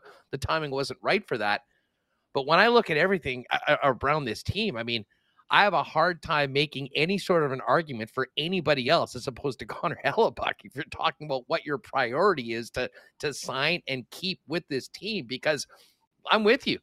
There isn't anyone that's kind of knocking on the door, and maybe some guy maybe one of the Finn or Holm will have a great season in the Moose and show that they might be ready to take a backup role next year. But that position is just so important, and he is so damn good that it would be, to me, he's the franchise player right now for the Winnipeg Jets, more so than anybody else. And I think the last number of seasons show that in spades. Yeah, I mean, and what would it say about the organization if it let its franchise player go without a fight, right? I mean, there's a little bit of that optic as well when you have a situation like Pierre-Luc Dubois, let's say, where we can't be absolutely certain he's a long-term Winnipeg Jet. In fact, my guess is that's still very much in the air, maybe unlikely, because it's so easy for him to simply accept his qualifying offer, file for arbitration, whatever dance he needs to do. He can become an unrestricted free agent as soon as not this coming summer, but the one after it. So there's a little bit of uncertainty there. Mark Scheifele, strong start to this season. You like that. And then Connor Hellebuck. For me, those are your 3 pillars. Connor Hellebuck on a level even beyond either of his centers. And I think that if you're Winnipeg and you're considering, okay, well, Laine wanted out and then Pierre-Luc Dubois, we'll see what will happen with him. And there's, a real need for stability, a sense probably from the ownership that you want at least playoffs as much as possible, unless you have a very bare bottom payroll. That's my read of this team, is that they want to be a playoff team. And maybe that puts Hellebuck in a great position to ask for a little bit extra. But I mean, it really does seem to me like a situation where if Winnipeg's serious about being competitive and showing anyone else coming up through the pipeline that they're serious about being competitive, it's got to be him. He's got to be the guy. Yeah, and I know BA said in here, I mean, where is it? So we signed PLD Helly in 55. How? I know we don't. I mean, to me, Mark Scheifele, the Scheifele question, and listen, you hope he has an amazing season this year, and you hope he makes it a really, really tough decision for the. But when we talk about, risky signings, to give Mark Scheifele back pay for his last contract, which has been a very, very good one financially for the Winnipeg Jets of what they signed him on that 8-year deal, to reward him with the legacy contract, to use Kevin Cheveldayoff's term, which I think we can, kind of allude to Blake Wheeler. At what's he going to be, 31 years old at that time, Murat? They'd be looking for big time term on that deal, with it being the final one. Listen, I mean, Chife's looked good so far this year. He's scoring some goals right now, and we know that he's, the number one center, especially if Dubois leaves. But to me, that might be the riskiest of them all. I mean, I think we have a pretty good idea. You know what you're getting from Hellebuck night in and night out. Scheifele over the course of the last couple of years has had some ups, but also had some real downs. And playing a number one center role well into your 30s is frankly pretty tough. And the expectations of a player that would be making in excess of $8 or $9 million in that position would be that you would be that number one center. And I'm not sure all that computes. I agree with you. I think that Mark Scheifele's contract is probably the biggest risk facing Winnipeg in the next couple of years, just because he's going to score so well. And certainly if the beginning of this season's any indication, or any of the, 6 seasons in a row, he's been at a point per game level. He's going to score so well. He's going to command quite a lot of money and term as well. And we've seen what happens to players, and, whether it starts 33, 34, 35, wherever it's going to be, that's an age where the offense falls off. Mark Scheifele has been a game defensive center this year, but he's not a dominant one. His peak is not a strong 200-foot player. It's a brilliant offensive player who outscores being, anywhere from average to, far below, depending on what version you've gotten over the last few years. And I should say I've liked him so far this season in that regard. So that's a tremendous amount of risk, because you can almost definitely count on that offense fading as the years go by. The number of Crosbys and Patrice Bergerons of the world are few.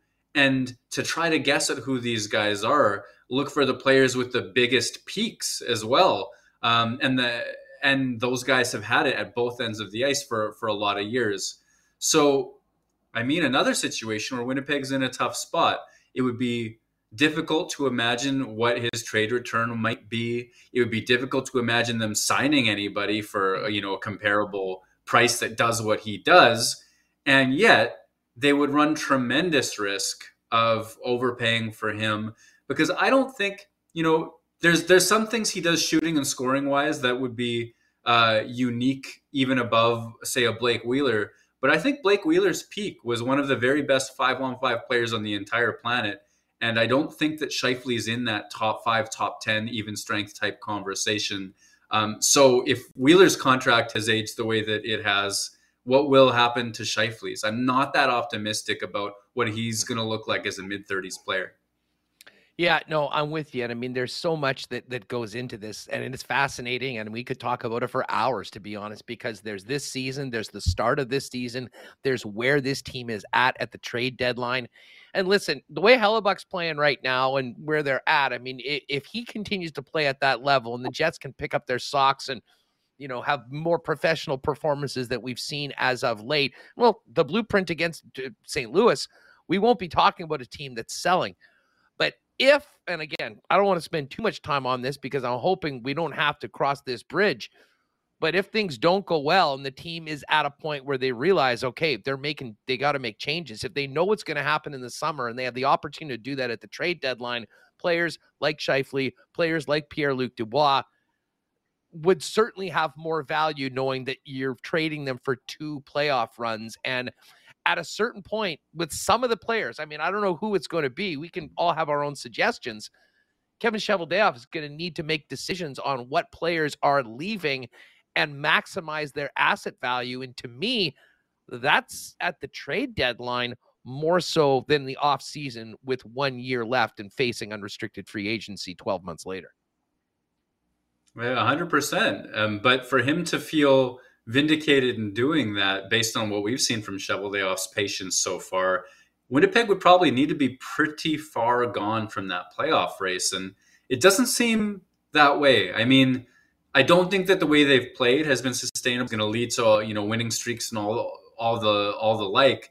But I do see signs, and I wrote about it in the piece that's up today, that even amongst their struggles, there are things to like, and there's things to believe in terms of them being able to hang around this playoff race. So, I don't know that they, and you're not really looking for this if you're a fan listening, but I don't know that Winnipeg can be bad enough to justify that. Well, at the same time, I completely agree.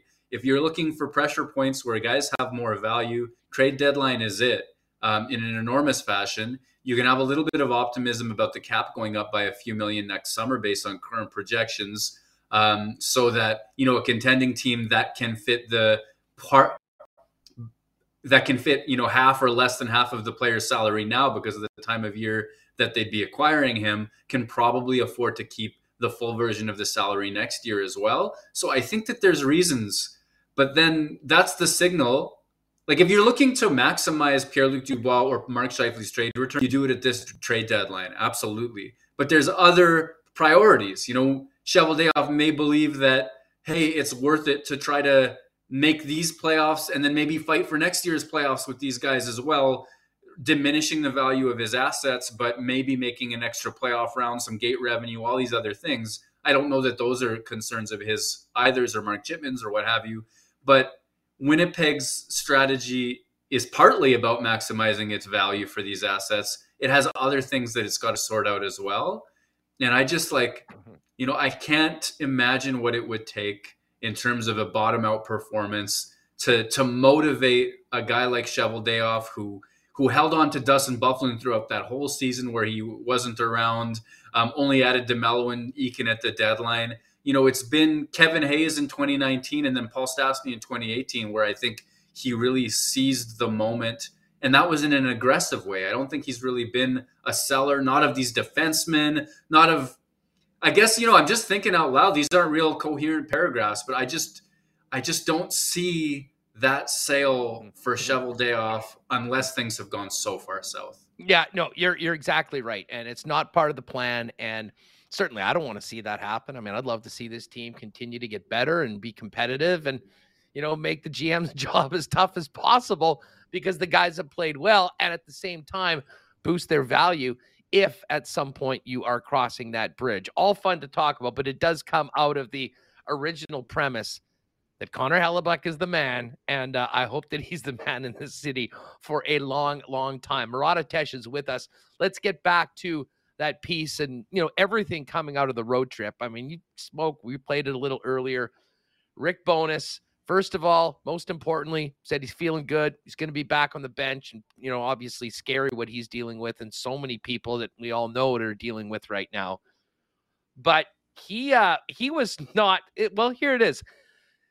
Am I happy with our team play? Not even close in my mind. I talked to the players about that today. We've had one really good game, and that was St. Louis. And the other games have been below the standards and our expectations of how we want to play. Pretty honest, pretty frank from Bones. We all enjoyed that sort of honesty. But, man, it was interesting hearing that somewhat resonate, at least from what we're hearing from players, Mark Scheifele today, Kyle Connor yesterday, that's not going to continue. You cannot keep relying on Hellebuyck to be the lone reason why you're squeezing points out of games. And all of that comes back to a very interesting homestand coming up, Murat, against some teams that certainly on paper, very beatable. The Montreal Canadiens, the Chicago Blackhawks, then a huge game with the Dallas Stars.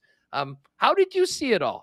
We've talked about Hellebuyck. We know what that. Where did things go wrong for the Winnipeg Jets, and where does a turnaround in getting back to a winning style of play begin for you tomorrow night? Well, I mean, the intangible thing is energy levels, that sort of sense of from puck drop being ready to go and ready to be on the front foot, to use what Rick Bowness said today. He hates when the team's on their heels. And that to me, I can't say what goes into that because the players are still sort of, wondering what's going on that front. What does it take to have that start? Well, that's on them to sort out. But the thing that you see start to come off of Winnipeg's game immediately is its ability to get out of its own zone. And if they're playing, a half step slower than their opponents to come out of the gate, and they're trying to make a play that's, leaning for an offensive rush at their own blue line, if they're trying to do anything but what's safe in those situations, we've seen them get burnt several times. And I think about Los Angeles, that game where, I think Dylan Sandberg's was the last giveaway right before Los Angeles scored, when it was just wave after wave of Kings pressure.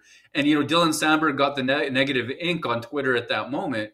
But Winnipeg failed to clear its zone something like 3 times in the 45 seconds leading to that situation. You saw that against Colorado, even in a winning effort with that 90-second shift with Scheifele and Connor failing to get out of the zone, Morrissey's giveaway as well. And there are just times when, it's Winnipeg's natural inclination to try to do quite a lot. In that breakout, you have players like Kyle Connor, who's such a gifted offensive player, leaning offense first. You have players trying to make plays that aren't necessarily there, even when things are going well. And then when you're starting slow and the energy isn't there and the other team's faster and picking these passes off, well, you can start chaining shifts in your own zone together in an awful hurry. And for me, that's where it really, really, really begins for Winnipeg. A few safer plays early in the game might help them get into the flow of play and start to assert their own way of playing as the game goes on. We talk about this term, coaches talk about this term, puck management, all the time. And, to me, that honestly, listen, you got to be skating, you got to be ready to play. And let's just assume that is the case. But when the Jets get hemmed in their own zone, when things start caving in on them, that seems to be what hampers them the most. Sometimes these guys under pressure handle the puck like a hand grenade with the pin pulled. And you know what happens when the pin gets pulled? It blows up in your face. I do wonder where that starts. Is that on the coaching staff? Is it a coaching thing to instill systems for players to simply and easily get out of trouble and make things happen? Because I would imagine those are there. Or does it come down to individual guys handling adversity and handling pressure better? Great question. And if I could solve that, I would have a more expensive hoodie on right now. You know what I mean? It would still be the same. Anyway, I think it was yesterday, Paul Friesen asked Nate Schmidt. Nate Schmidt was talking about their options on their way out of the zone. And I think it was in response to one of my questions about puck management. And Paul Friesen said, well, hey, it almost seems like it's more of a mental thing than anything else, right? And Nate Schmidt did one of those classic deadpans where he's like, yeah, it seems that way, doesn't it? And he just didn't expand. And I thought that was really funny from Nate Schmidt to be like, yep, definitely that, where decision-making costs Winnipeg, fairly frequently on that regard. So then, okay, well, if they're not making the right decisions, where does that come from? And that speaks to the question you asked. Is it, something that each individual player can work on amongst themselves so that the next time they're under pressure, they make better decisions? Is that about practicing where you're running those breakouts and you artificially take time and space away from these guys to see what decisions they make?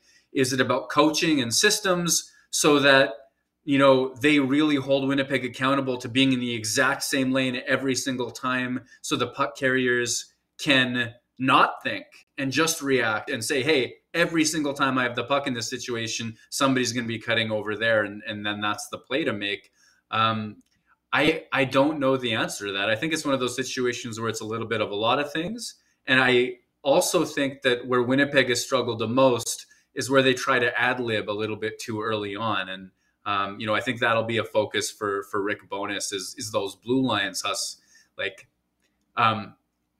Without expanding too much, I'll just leave it at this. If I could quote unquote hack any one part of hockey, it would be the blue lines, the plays that decide what zone a game gets played in. That's breakouts and that's break-ins as well. That's exits and entries. And I really think the breakouts set the tone for all of that.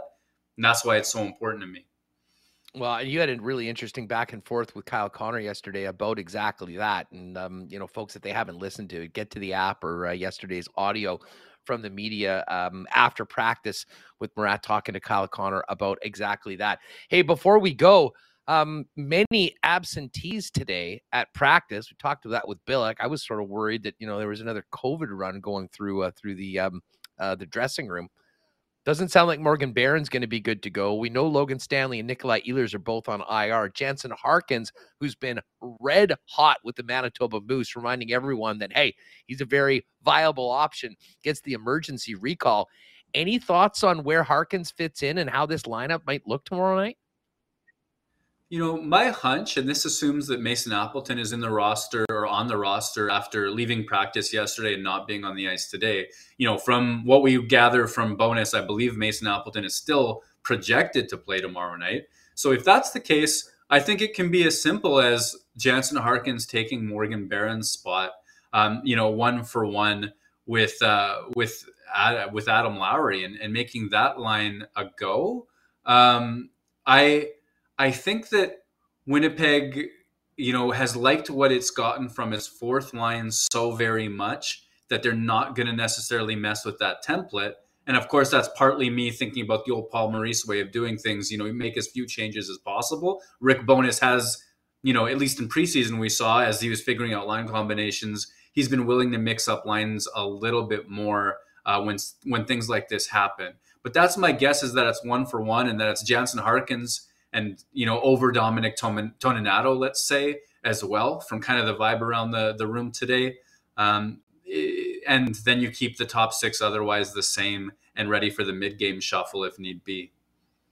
Murat, great stuff. Thanks for doing this. And once again, folks, first of all, if you're not subscribed to The Athletic, what the heck are you waiting for? And the piece today, all about the previous road trip, look ahead to the homestand in this season, talking about, well, there it is. The Start has competing truths, glass half full or unsustainable. The glass is certainly half full with the record right now, but as we heard from Kyle Connor, the way they played on that road trip, unsustainable. But as I said, Murat, I'd love to see them play a little guilty. When you get busted doing something, you got to be a lot better the next time you go about it. Let's see that from this club coming out of this road trip and playing in front of Connor Hellebuck and maybe giving him an easier night like he had in his 25 saves shutout against the Blues last Monday. I mean, that's the template right there. I mean, come out, play. They don't have the luxury of breaking the dish and then saying, hey, I guess I don't have to do dishes anymore. They have to do dishes every single time, right? So, I mean, playing guilty, they gotta do something to make their goaltender's life a little bit easier. Hey, thanks for doing this, my friend. All the best, and we'll see you down at the rink. Right on. Sounds good, us. There it is, at WPG Murat on Twitter, and of course in The Athletic right now with Murat's latest. All right, we are going to talk a little NFL. Wild day yesterday with the busiest trade deadline maybe ever in the National Football League. Benny Heisler is coming up. But as we discuss the Bombers All-Stars later on, do not forget tickets are still available for the West Final.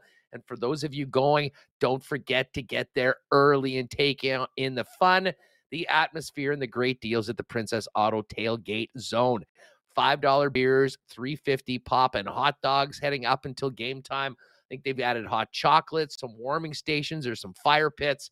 It's going to be great. The crowd's going to be lit, and the Bombers are going to be ready. Of course, Princess Auto, proud sponsors of the Blue and Gold and Winnipeg Sports Talk. And Princess Auto is the place where you'll find the best deals on the most unique assortment of tools and equipment around. Everything you need to complete the projects on your list or start something new is at Princess Auto. Pop down and see them at one of two Winnipeg locations, Panet Road or Portage Avenue West. And you can always shop online 24/65 at princessauto.com. If you and your family have water needs heading into the winter, well, there's only one place to go, and that is the experts at Culligan Water. Family-owned and hydrating Manitobans with the best water around for over 65 years in the business. They really do have it all. Water softeners, filters, bottled water coolers, whole home systems, drinking water systems, not to mention citywide water delivery services and commercial and industrial water products and solutions for your business. Whatever your water needs are, the Culligan man can take care of you. Pop down and see him at 1200 Sargent Avenue or give them a call at 204-694-5180. And you can always check out all their products and services and contact them online at drinkculligan.com. The gang at Canadian Club are pretty darn excited about the upcoming weekend because it is the launch of the much awaited and heralded final edition of the Canadian Club Chronicles series, the Canadian Club 45-year-old whiskey, going to be officially launched at the Manitoba Liquor and Lottery Spirits of Distinction Awards coming up this week. And then you'll have the opportunity to get it for a very limited time, as only 80 bottles of it are available in the province of Manitoba. So you whiskey aficionados that want the best, the Canadian Club 45 coming to your local Manitoba liquor marts very, very soon. And of course, coming up at the game on the 13th, you'll be able to enjoy, maybe stay a little warm with Canada's favorite Canadian whiskey, Canadian Club, and the very popular, ready-to-drink in cans Canadian Club and Ginger Ale, which is also available citywide at your favorite beer store in cans. And hey, tomorrow night, we're back at it with the NFL. The undefeated Eagles going up against the Houston Texans. And no better place to watch the NFL than your local Boston Pizza. Listen, you'll always be enjoying pizza flights and, of course, great beer specials for $5 sleeves all night long, but also some amazing tastes from the new BP fall menu. The craveable jalapeno popper dip, had that and a bunch of wings with the guys watching football on Sunday, was awesome. Spicy buffalo mac and cheese and the creamy carbonara pizza is amazing. And when you watch NFL at Boston Pizza, you'll be entered to win one more grand prize trip to see the Raiders in Vegas and a bonus NFL game. The final trip is on New Year's Eve weekend. You'll see the Raiders and Colts on Sunday, and you'll go to the Golden Knights Blues game on Saturday night on New Year's Eve. Watch the NFL at BP, chat on pizza flights, and enter to win the trip at any local Winnipeg, Selkirk, Steinbach, Portage, Boston pizza location. All right.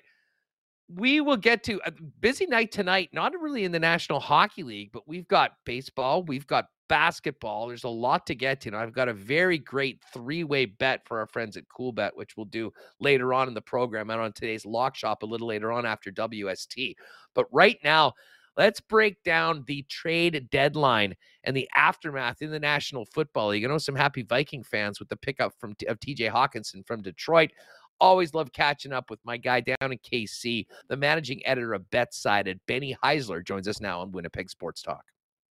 Heading into week 9 of the National Football League season and coming out of the trade deadline, there is a ton to talk about around the National Football League, and no one better to do that with than my good buddy Benny Heis, the managing editor of BetSided, back with us on WST. Heis, what's going on? Hustler, it is good to see you, my friend. You look good. You look well rested. Happy to be back. I feel like it's been too long since you and I had a chance to catch up. No doubt. Well, I know you've been busy and doing some great work, by the way, folks. I mean, definitely check out BetSided and give Benny a follow at Benny Heis for all the content that he is a part of over there, especially if you like to dabble with a few sprinkles. It's a great resource for people that like to throw a bet down. But Ben, you know what? There's so many things.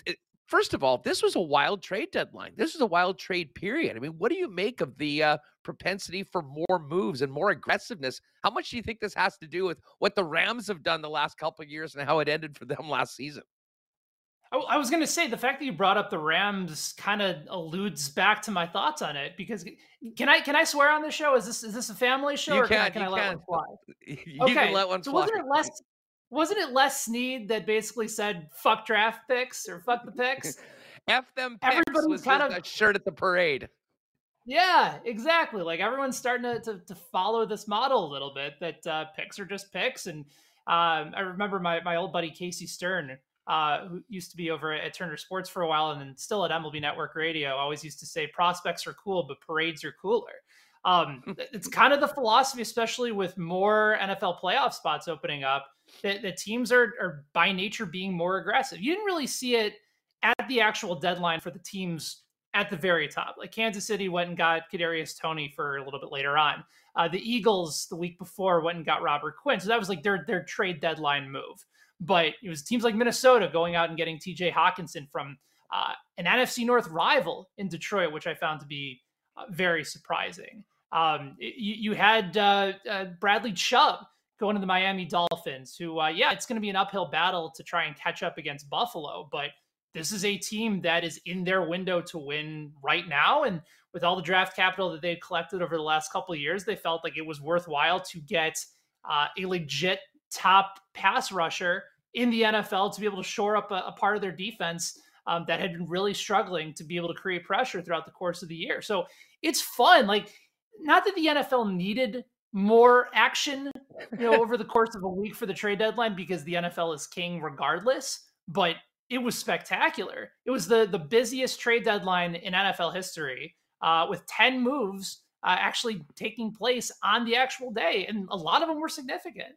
It's so funny. I mean, being here in hockey country, I mean, we get ready and TSN and Sportsnet will crank out like 9 and 10 hour live programs on trade deadline day. And sometimes it becomes funny because they're just waiting for something to happen. But inevitably, there is quite a bit of activity. And that hadn't been the case before in the NFL.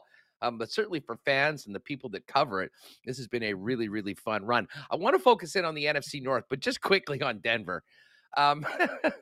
We haven't spoke the last few weeks. I mean, the disaster that has been the Denver Broncos season, whether it's around Russell Wilson, Nathaniel Hackett. I mean, if you could have possibly imagined that they would be trading for picks, trading their number one pass rusher 9 weeks into the season would have seemed 8 weeks into the season would have seemed almost inconceivable. What does the trade tell you, Ben, about the situation in Denver, and maybe just thoughts on what we expected from the Broncos and what we got from the Broncos?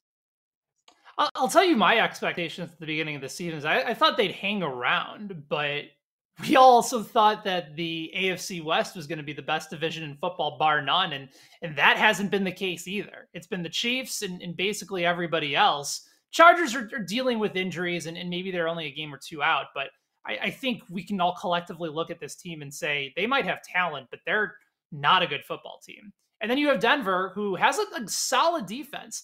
They've been a top 6, top 7, Apparently Syria wanted to weigh in on the conversation. That's the first time that's happened in a live interview before. And you never know what you're going to get when these conversations occur. But the Broncos defense, I think they're looking at it from the perspective of, if we can get key draft capital right now, especially knowing that we're paying Russ and we're stuck with Russ for the next 5 to 7 years, probably at a minimum, like, you might as well start recouping draft capital as quickly as you can, because those 3 first-round picks are long gone, and you need to find some way to be able to keep a team relatively competitive. Denver's strength is their defense right now, so if you pull from your strength knowing that this is likely not going to be your year, you might as well start going ahead. Even if Russell Wilson is pissed about the deal, he's in Denver as the highest paid quarterback in the league, so he has to be along with the plan. And if they go to him and say, look, obviously this year isn't the way that we wanted it to go, but this sets us up better for the future, where you're going to be here for the next several years, maybe it's one way to be able to get around it. Yeah. I mean, just start to finish, it has just been so nuts. And, on the other side of the coin, the Seattle Seahawks have been one of the best stories of the entire season, Ben. And this trade, and I realize we're going to need to give it some more time to breathe, but right now it's looking like maybe the biggest steal in NFL history since the Herschel Walker trade. It's remarkable because with Geno, remember, he was still a second-round draft pick, and I think the first quarterback off the board, but you saw extended times where he would have these great games. Like, this year isn't the first year that Geno Smith has flashed. It's been him flashing for the first half of the season and not falling off by any stretch. And the Seahawks just look revitalized. And it's also been interesting to see all the comments that have since come out about the current state of the Seahawks since Russell Wilson left, that, there was aspects about him with that team and that dynamic that wasn't working out. But I mean, it took me a while, Heisler, to come around on Seattle, because I projected them, along with like the Texans and the Jets, and a few other teams is some of the worst in football. The Falcons were part of that conversation. They were projected 4.5, 5-win teams. Chicago Bears were part of that conversation as well. They had the highest or the lowest dip from where they opened their season in win totals to where they are now. I think what's so interesting is that it's a system where Smith is getting time to throw. He has a great deep ball. And so you have great receivers in that category, which you saw highlighted over the last several years from Tyler Lockett and DK Metcalf. And Geno seems to be okay with being able to have a run established to open up play action for him and for him to be able to take a lot of those shots downfield. Russ was somebody that never really wanted to go towards the run game. And for a long time, I think a lot of us were saying this is an out of date, out of touch offense. The reality is that maybe Russ's skill set was slowing down to the point where Pete Carroll and his staff said, this is something that we need to do as opposed to what we want to do. And consequently, that's been the result of it. So awesome story. I still don't think people are looking at the Seahawks as, a Super Bowl contender at this point. They might win the NFC West is probably the biggest surprise from worst to first heading into this year. But I mean, right now their Super Bowl odds are like 40-1, 50-1. If you want to throw a few bucks on it, I suppose you can, because the defense has made some pretty enormous strides. But I think more of a good story and more something to feel good about for the Seahawks, knowing that with all the draft capital they collected in the Russell Wilson deal, and they're not hamstrung by that contract, they're in a really nice spot moving forward to build around that team.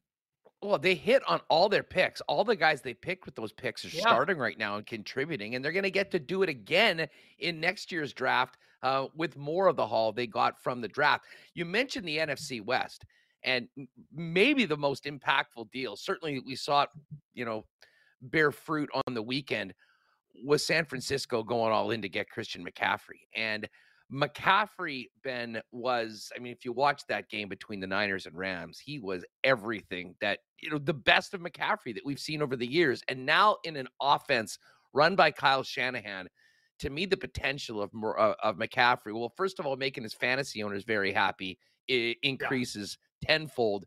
But also when Deebo Samuel gets back into the lineup, remember, he wasn't able to play against the Rams. Man, I still think the Niners are the team that wins the NFC West. But to me, it's between them and the Seahawks, not the Rams, who look like they're pretty much well past their best before date. Yeah, I mean, if you're looking for odds right now to get the Seahawks to win that division, there's some books that have them at 3-1 or slightly ahead. And the 49ers just a couple weeks ago, when things were looking really bad, we're sitting still in the same spot as the Rams. Seahawks were kind of hanging around there too. It was kind of up to anybody, but now they're the clear-cut favorite in that division. The McCaffrey deal is interesting because I think it had to be done, because normally we talk about running backs going, why would you trade that much draft capital for a highly paid running back? I don't think you can look at Christian McCaffrey in that same way, because he's a running back, but he's also a legitimate receiver. And the way in which the 49ers use their receivers and use their running backs in so many versatile, creative ways, that you have to just look at it as a top-tier offensive skill player position that they were able to acquire and have under team control for the next several seasons. McCaffrey in that offense, you're right, is going to add an entirely different layer to how teams have to prepare for them, because it could be Deebo out of the backfield. It could be McCaffrey. You can move McCaffrey into the slot, have him next to Deebo on the outside. Maybe there's Ayuk on the other side. Like, Kittle is still in the middle of the field. Like, there's just so many weapons that, knowing that Jimmy Garoppolo is your quarterback here, it makes his job a lot easier. And conversely, for a defense, you can't just pin your ears back and go get Garoppolo, because now he's got some of the best speed around the league to be able to just dump the ball off and get rid of it. Use the screen game to his advantage. They're basically saying, we know we have limitations at the most important position, so let's elevate him by making everybody else around him better. Their offensive line is getting healthy at the right time. The defense, other than getting gashed by Kansas City, has been one of the best in the NFL. Like, this is a dangerous team. Like, a very legitimate, dangerous team, where as long as Garoppolo doesn't cost them games, which has been prone to happen, yeah, I like the 49ers, especially in an NFC that I think has a chance to be very wide open. 49ers and the Eagles right now look like the two clear-cut best teams in the NFC. So I think that's probably the way to go. I certainly like San Francisco and their odds to win the Super Bowl. And you know what? Just tying the Niners back into the trade deadline, and we mentioned the Chubb deal. It really is incredible when you do the trade tree of the Trey Lance trade. that the Dolphins used one of their picks to move up to get Jalen Waddle, the other Right. one of the first rounders to get Tyreek Hill, and now the other one to get Bradley Chubb. And, more often than not, when teams trade for picks, they use those picks and they get the rookie. This has been a very different way of going about things, been a very aggressive way of doing that. But man, the Dolphins and don't forget, they've lost their number one pick for the tampering thing with the Tampa Bay going forward. So they've sort of realized what they had. They put it on the table, and maybe much like the Rams, they've used that to get elite talent right now. And the Dolphins, as long as Tua is healthy, I think are going to be a problem for a lot of teams in the AFC. I was a bit surprised because my buddy John Ewing, who works for BetMGM and always is tweeting out really interesting insights pertaining to what's going on at the sportsbook, said that they didn't move the odds for Miami after trading for Bradley Chubb, which was an interesting indication about how they feel about Miami and their chances to advance to the AFC Championship game and get by teams like Buffalo and Kansas City and maybe to a certain extent Baltimore. With regards to sort of where that could go. But I think it's a big deal.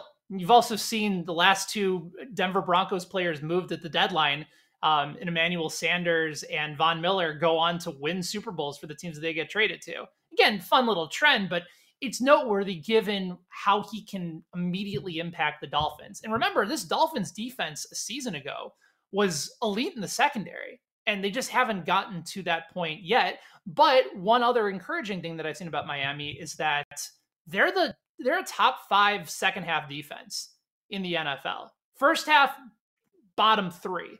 It's part of the reason that I love the first half over between the Dolphins and the Bears this week, because you're talking about two of the worst first half defenses in the NFL. Second half, all of a sudden, both teams make adjustments and they go from there. The fact that Miami's defense can make serious adjustments in the second half, along with having elite speed all over the field with a solid run game and a good offensive line and an accurate quarterback in Tua. Like, I don't think it's out of the question that Miami could blitz a team like Buffalo or Kansas City and catch them at the wrong time and sneak by with the win and put themselves in a position to make it to the AFC Championship game. Now, again, their defense still has holes in it. And offensively, there's still a few issues here. The team has them. But I don't look at Miami as being this complete dark horse off the radar team that has a chance to possibly go out and win a Super Bowl. That's the direction that this team is going in. Their front office doesn't make these types of moves if they don't believe they are absolutely in their win now window. And again, it's the NFL. It's one game for a sample size. Weird shit happens. So I think Miami very much alive. If you still see them at 30-1 to go out and win the Super Bowl or 18-1 to win the AFC Championship, I think that's good value for a team that believes they can get there. Yeah, I mean, I think most people do expect that we're going to get another game between the Bills and the Chiefs at some point, and most likely in Buffalo in January for a trip to the Super Bowl. But we cannot be ignoring the Dolphins any longer if you have done that. And I really think that this Chubb addition makes them far more dangerous against teams like that, because you're not beating either the Chiefs or the Bills if you can't get to the quarterback. Ben Heisler, managing editor of BetSided, is with us, talking a little NFL coming out of the deadline. Let's get to the NFC North. Your Bears were busy trading away Quinn and Roquan Smith. I think that makes a lot of sense. They also brought in Chase Claypool. Why don't we start in Chicago, Benny? I mean, what do you think about the Bears' moves, considering what we've seen from them so far this season and the big job for management to push this team closer to being a competitive team in the division first and then in the NFC?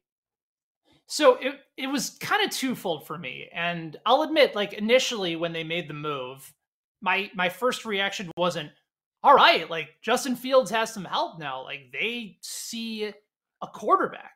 They see a quarterback that they believe in. And that should have been the main takeaway for me. Instead, I was thinking, well, second round pick for an underperforming receiver the last couple of years. How did they do? Wait, it's not the Ravens pick that they got. It's their own pick. That's a top 35, top 40 pick. That's too much to give up for a year and a half of Chase Claypool. What are they doing? And then the more I started to really think about it, more I started to really start to compartmentalize what this deal means.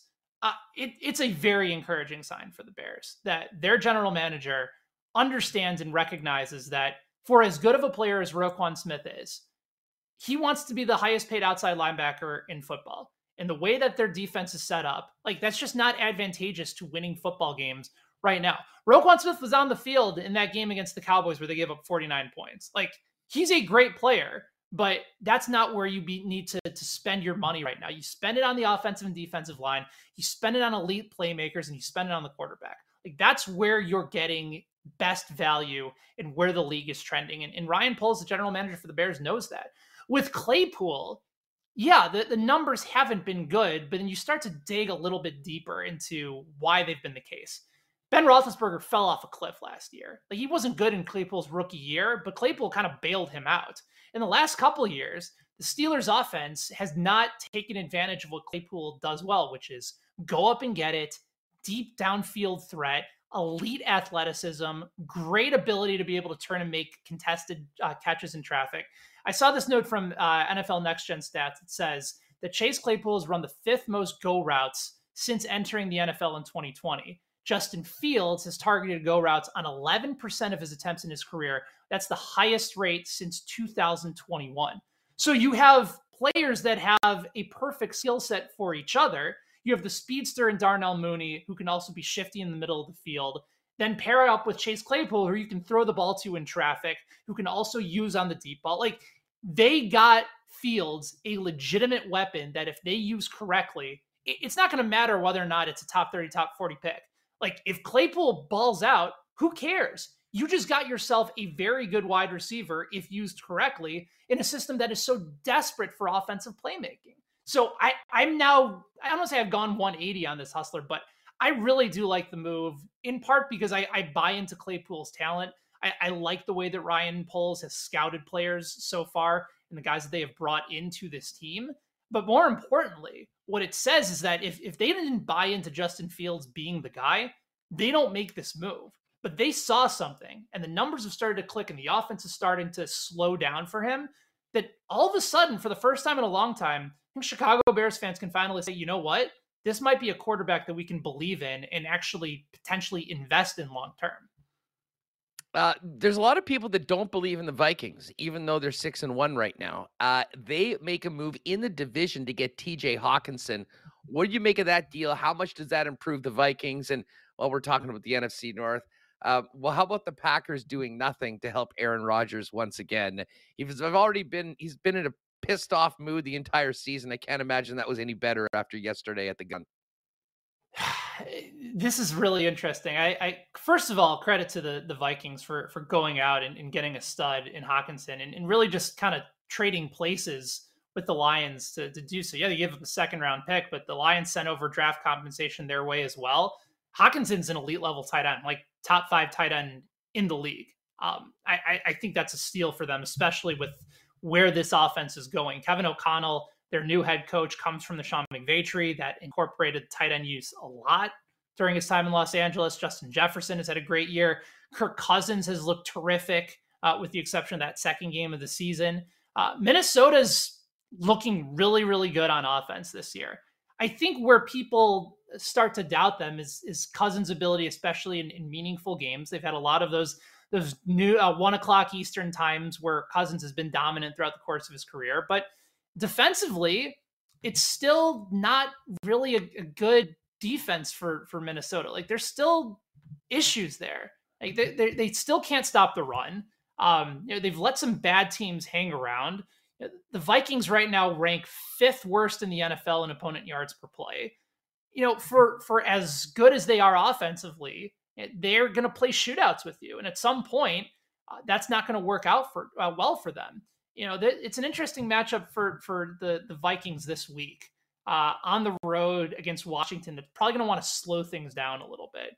And Taylor Heineke's gone off to a nice start and really commanded the offense because Carson Wentz wasn't doing anything. Like, I kind of look at Washington this week saying 3.5 at home against a Vikings team that can't stop anybody in the running game, that's had some issues in pass coverage. Like, this might be a good spot for Washington to, especially if they're able to generate pressure up front where Cousins is more likely to turn the ball over. I think you might see this week why there's still some hesitation on going all in on Minnesota. Adding Hawkinson is a nice plus, but it really didn't address the big issue with this team right now, which is on the defensive side of the ball. And then Aaron Rodgers and the Packers. Just a quick parting comment on just where that team is at right now. I mean, the losses, the Giants, the Jets, the Commanders, the aforementioned Commanders. It has been, and then of course the Bills. I mean, 4 in a row right now. It's just falling apart, and they got no help. Yeah, and maybe it was low-hanging fruit, but I wrote an article yesterday over at BetSided that the Packers just completely screwed the pooch on the NFL trade deadline. They're not a good team this year, but you've also seen reasons why they're not completely dead in the water. Like, I still think this division could potentially be winnable for them. I still look at the way that they have talent surrounding this defense and in their running game. I believe in the talent of Romeo Doubs as well. Alan Lazard has proven to be a solid weapon. But there's some weird shit going on right now with Aaron Rodgers and the Green Bay Packers. Von Miller did a podcast on Richard Sherman's show yesterday and basically said, like, in that game that they were playing up against him, they kept running the ball. Von Miller was like, why are you guys running the ball? Like, you're Aaron Rodgers. Like, why aren't you guys throwing the ball downfield? And Rodgers basically insinuated, like, you don't want to know why. Like, you don't want to figure out why because it's not good. So there's clearly like trust issues right now with Rodgers and his wide receivers. I get it. Not having Devontae Adams there makes a serious issue.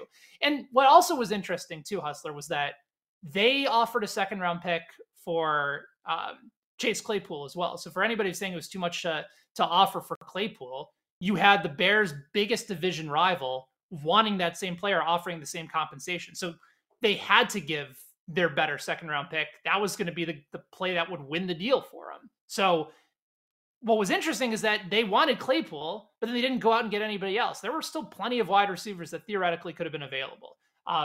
Most likely Brandon Cooks of the Houston Texans, which would have been a really nice, steady, reliable option for them. A veteran wide receiver that Rodgers would have been able to trust almost instantaneously. So they chose not to go that route. They chose to do nothing, and it's going to cost them because if Rodgers doesn't trust his wide receivers, at some point teams are just going to put 8-9 guys in the box. And if Rodgers isn't going to throw the ball, then it's a moot point anyway.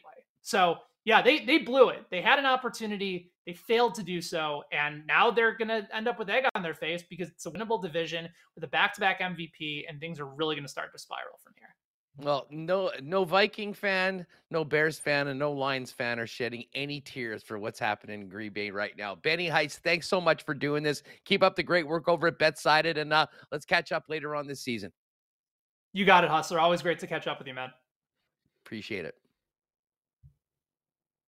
All right, Benny Heist with us today. Give him a follow on Twitter at Benny Heist. Great to have Ben back on the program, and yeah, everyone else in the NFC North having fun. You know, speaking of trades and draft picks, there still is the most egregious pick, the most indefensible pick in recent NFL history was the Packers drafting Jordan Love, a backup quarterback when having Aaron Rodgers and their receiver situation. But considering Vikes got Justin Jefferson, they're fine with that. They're fine with that.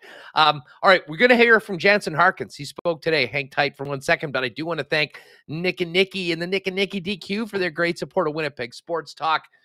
DQ Blizzards are the elite delicacy of the ice cream game.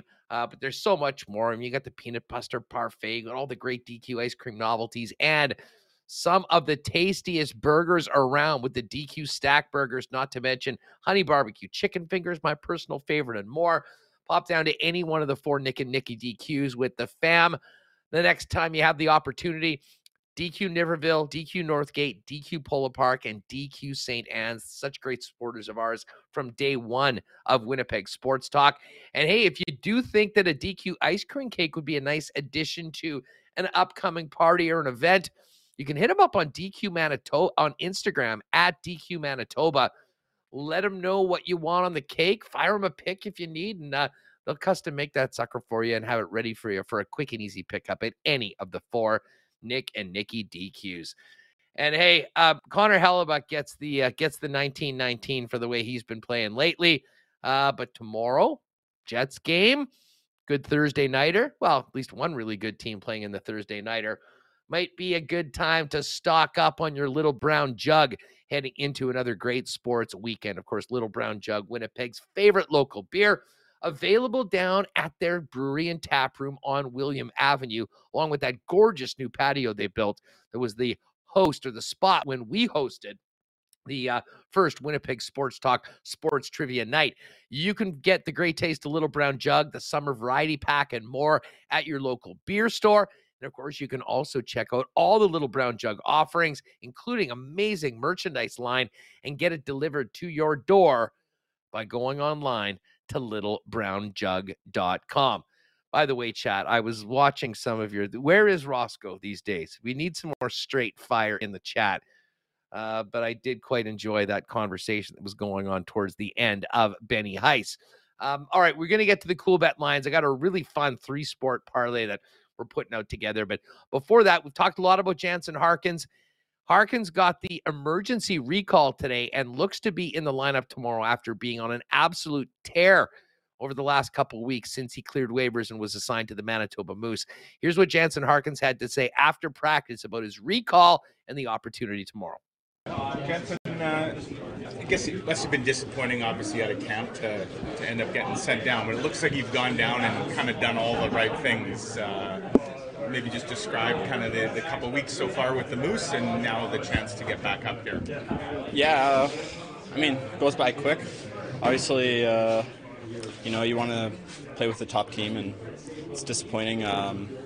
But, I mean, that's hockey, I mean, for anything, I mean, it's a good example. You can't really take anything for granted. And, I mean, I've always had a good time with the Moose. I mean, it's great we're in the same city, and the transition's not too hard. So, I mean, just try to take what I could from it and get a chance to play a bit more minutes and, get a good start to the season and get my legs under me. So.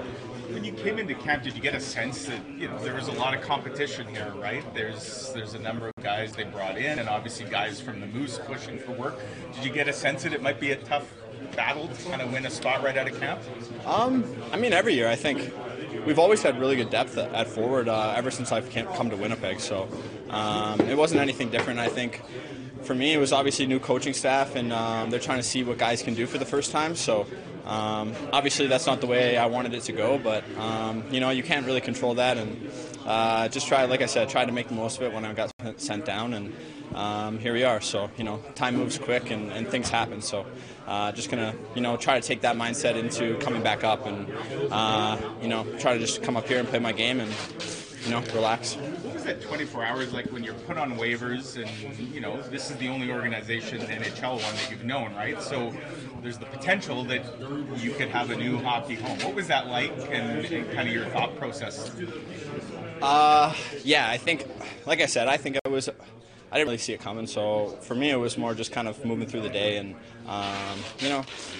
like I said, I didn't really think anything about going somewhere else. I mean, I was just trying to, like I said, control what I could, which was kind of coming down to the Moose and getting a good start to the year. So I think kind of after the first couple hours went by, it was kind of just, trying to get my plan set to come back here and have a strong start. So obviously did get picked up and still here. So yeah, going to try to make the most of it now. All right, there's Jansen Harkins from a little earlier today. He looks to be in the lineup tomorrow, is on an emergency recall because the Jets worried that they might not have been able to field a roster of 12 skaters. What that means, we'll find out tomorrow after the morning skate, and we'll be all over it here on Winnipeg Sports Talk heading into tomorrow's game with the Montreal Canadiens. But certainly sounded like Jansen's in very good spirits, certainly earned his recall with the way that he played with the Manitoba Moose, and I'm really looking forward to seeing what he can bring tomorrow when he returns to the Winnipeg Jets lineup. All right, let's get to the cool bet lines tonight. Very, very busy night. Not necessarily in the National Hockey League, but we've got some hoops and we got the World Series. NHL, 2 games on the docket. The Leafs, I'm telling you, folks, I think this is, if the Flyers with their backup goalie, Felix Sandstrom, beat the Leafs in Toronto after playing last night in New York and coming in with their backup goalie, if they beat the Leafs tonight, I think that's probably it for Sheldon Keefe, fair or unfair. Leafs are a massive favorite, minus 333. Flyers, plus 270. Eric Comrie's back in net tonight for the Buffalo Sabres. They're even money, a slight home underdog against the Pittsburgh Penguins, who collapsed in the third period yesterday against the Boston Bruins, ended up losing. Penguins at minus 118. Major League Baseball, World Series tonight. Very close to a pick'em. Astros with Javier back on the mound going up against Aaron Nola. Astros minus 109. Phillies minus 104. And right now, the Astros plus 130 to win the World Series, down 2-1 right now if you want to jump on that. But if you go to the Cool Bet exclusives, I cooked one up today, and they got it up there pretty darn quick. It's called Around the Dial with Huss. We've got the Buffalo Sabres money line. It's going to be my pick of the day. But we've parlayed that, and why we call it Around the Dial is because we're going 3 different sports. Buffalo Sabres in hockey to win. Houston Astros in the World Series to win. And the Utah Jazz at 6-2 are in Dallas to take on the Mavericks. Luka did have, I think, 44 in their last game. But the Mavs have been really inconsistent. Win one, lose one, win one, lose one. And the Jazz are getting 6.5 points on this one. So the number they're giving us is 7-1 plus 700. Buffalo money line, Houston Astros money line, Jazz plus 6.5. There's also a couple of other interesting ones. The exclusive, Leafs to win by 2 and Raptors to win by 7. Raptors are in San Antonio against the Spurs. And this has got to be Jake's. The Earn Your Keefe parlay, Matthews to score and Marner to record 2 or more points and Leafs to win is plus 190. All those picks, including the Around the Dial with Huss parlay, is in the left margin. Hit Cool Bet exclusives, and you'll see those for today. By the way, Lock Shop will drop, and we'll do it live on Twitter in an hour from now. And keep an eye out. We're doing a big contest for the Lock Shop as well. So we'll tell you about that in the next coming days. But if you haven't played a Cool Bet, if you want to ride with me on that one or bet another game, use the promo code WST on your first deposit. We'll hook you up with a 100% bonus up to $200 on your first deposit over at Cool Bet. All right, great show today, folks. Good times. Everyone seemingly enjoying themselves in the chat. And tomorrow we've got a game day show. Looking forward to it. The return of my guy, Mo Khan. Mo, of course, in Montreal. We'll jump on, talk about the early season for the Montreal Canadiens. Might have to pick his brain on a little World Cup talk as well. Mo's always a great go-to guy for all things Canada soccer. Just 3 weeks away. And speaking of World Cup, we're going to tell you some really cool stuff about that. Maybe tomorrow on the program. Just waiting to drop that officially. But we'll also have Brandon Rowicki and more on tomorrow's Jets-Habs game, and maybe even a little more NFL talk and probably a little preview for the Canadian Football League playoffs. I know Justin Dunk from 3 Down Nation is going to come on the show on Friday. We'll probably do a little bit more on that tomorrow, especially on that big matchup between BC and Calgary, where the winner will be here in the Peg in the cold, hopefully on November 13th for the West semifinal. Huge thanks to Jay Remo back at HQ today, getting us on and off the air. And thanks to all of you for making us a part of your day. Make sure you've hit that red subscribe button if you haven't already. Hit the thumbs up on your way out if you haven't beforehand. And if you get a chance, tell a friend about Winnipeg Sports Talk. And podcast listeners, if you can ever give us a 5-star rating and a quick little review at Apple Podcasts, much appreciated, and it really does help us spread the channel. That's going to do it for us. For Jer back at Mission Control, Michael Remus, who is away, and myself, Andrew Patterson. Thanks so much. Thanks to Murat, Scott Billeck, Benny Heisler for joining us on the program today. And don't miss it tomorrow when we get ready for the Jets to return to the ice. All the latest information from the morning skate, the lineup, goalies, and more. We'll hit it when we get after it tomorrow at 1 p.m. live right here on YouTube on Winnipeg Sports Talk Daily. Have a great night, and thanks for being with us. Oh, my God! Oh! Shut it down! Let's go home! Thanks for tuning in to Winnipeg Sports Talk Daily. Make sure to subscribe on YouTube and your favorite podcast feed at winnipegsportstalk.com.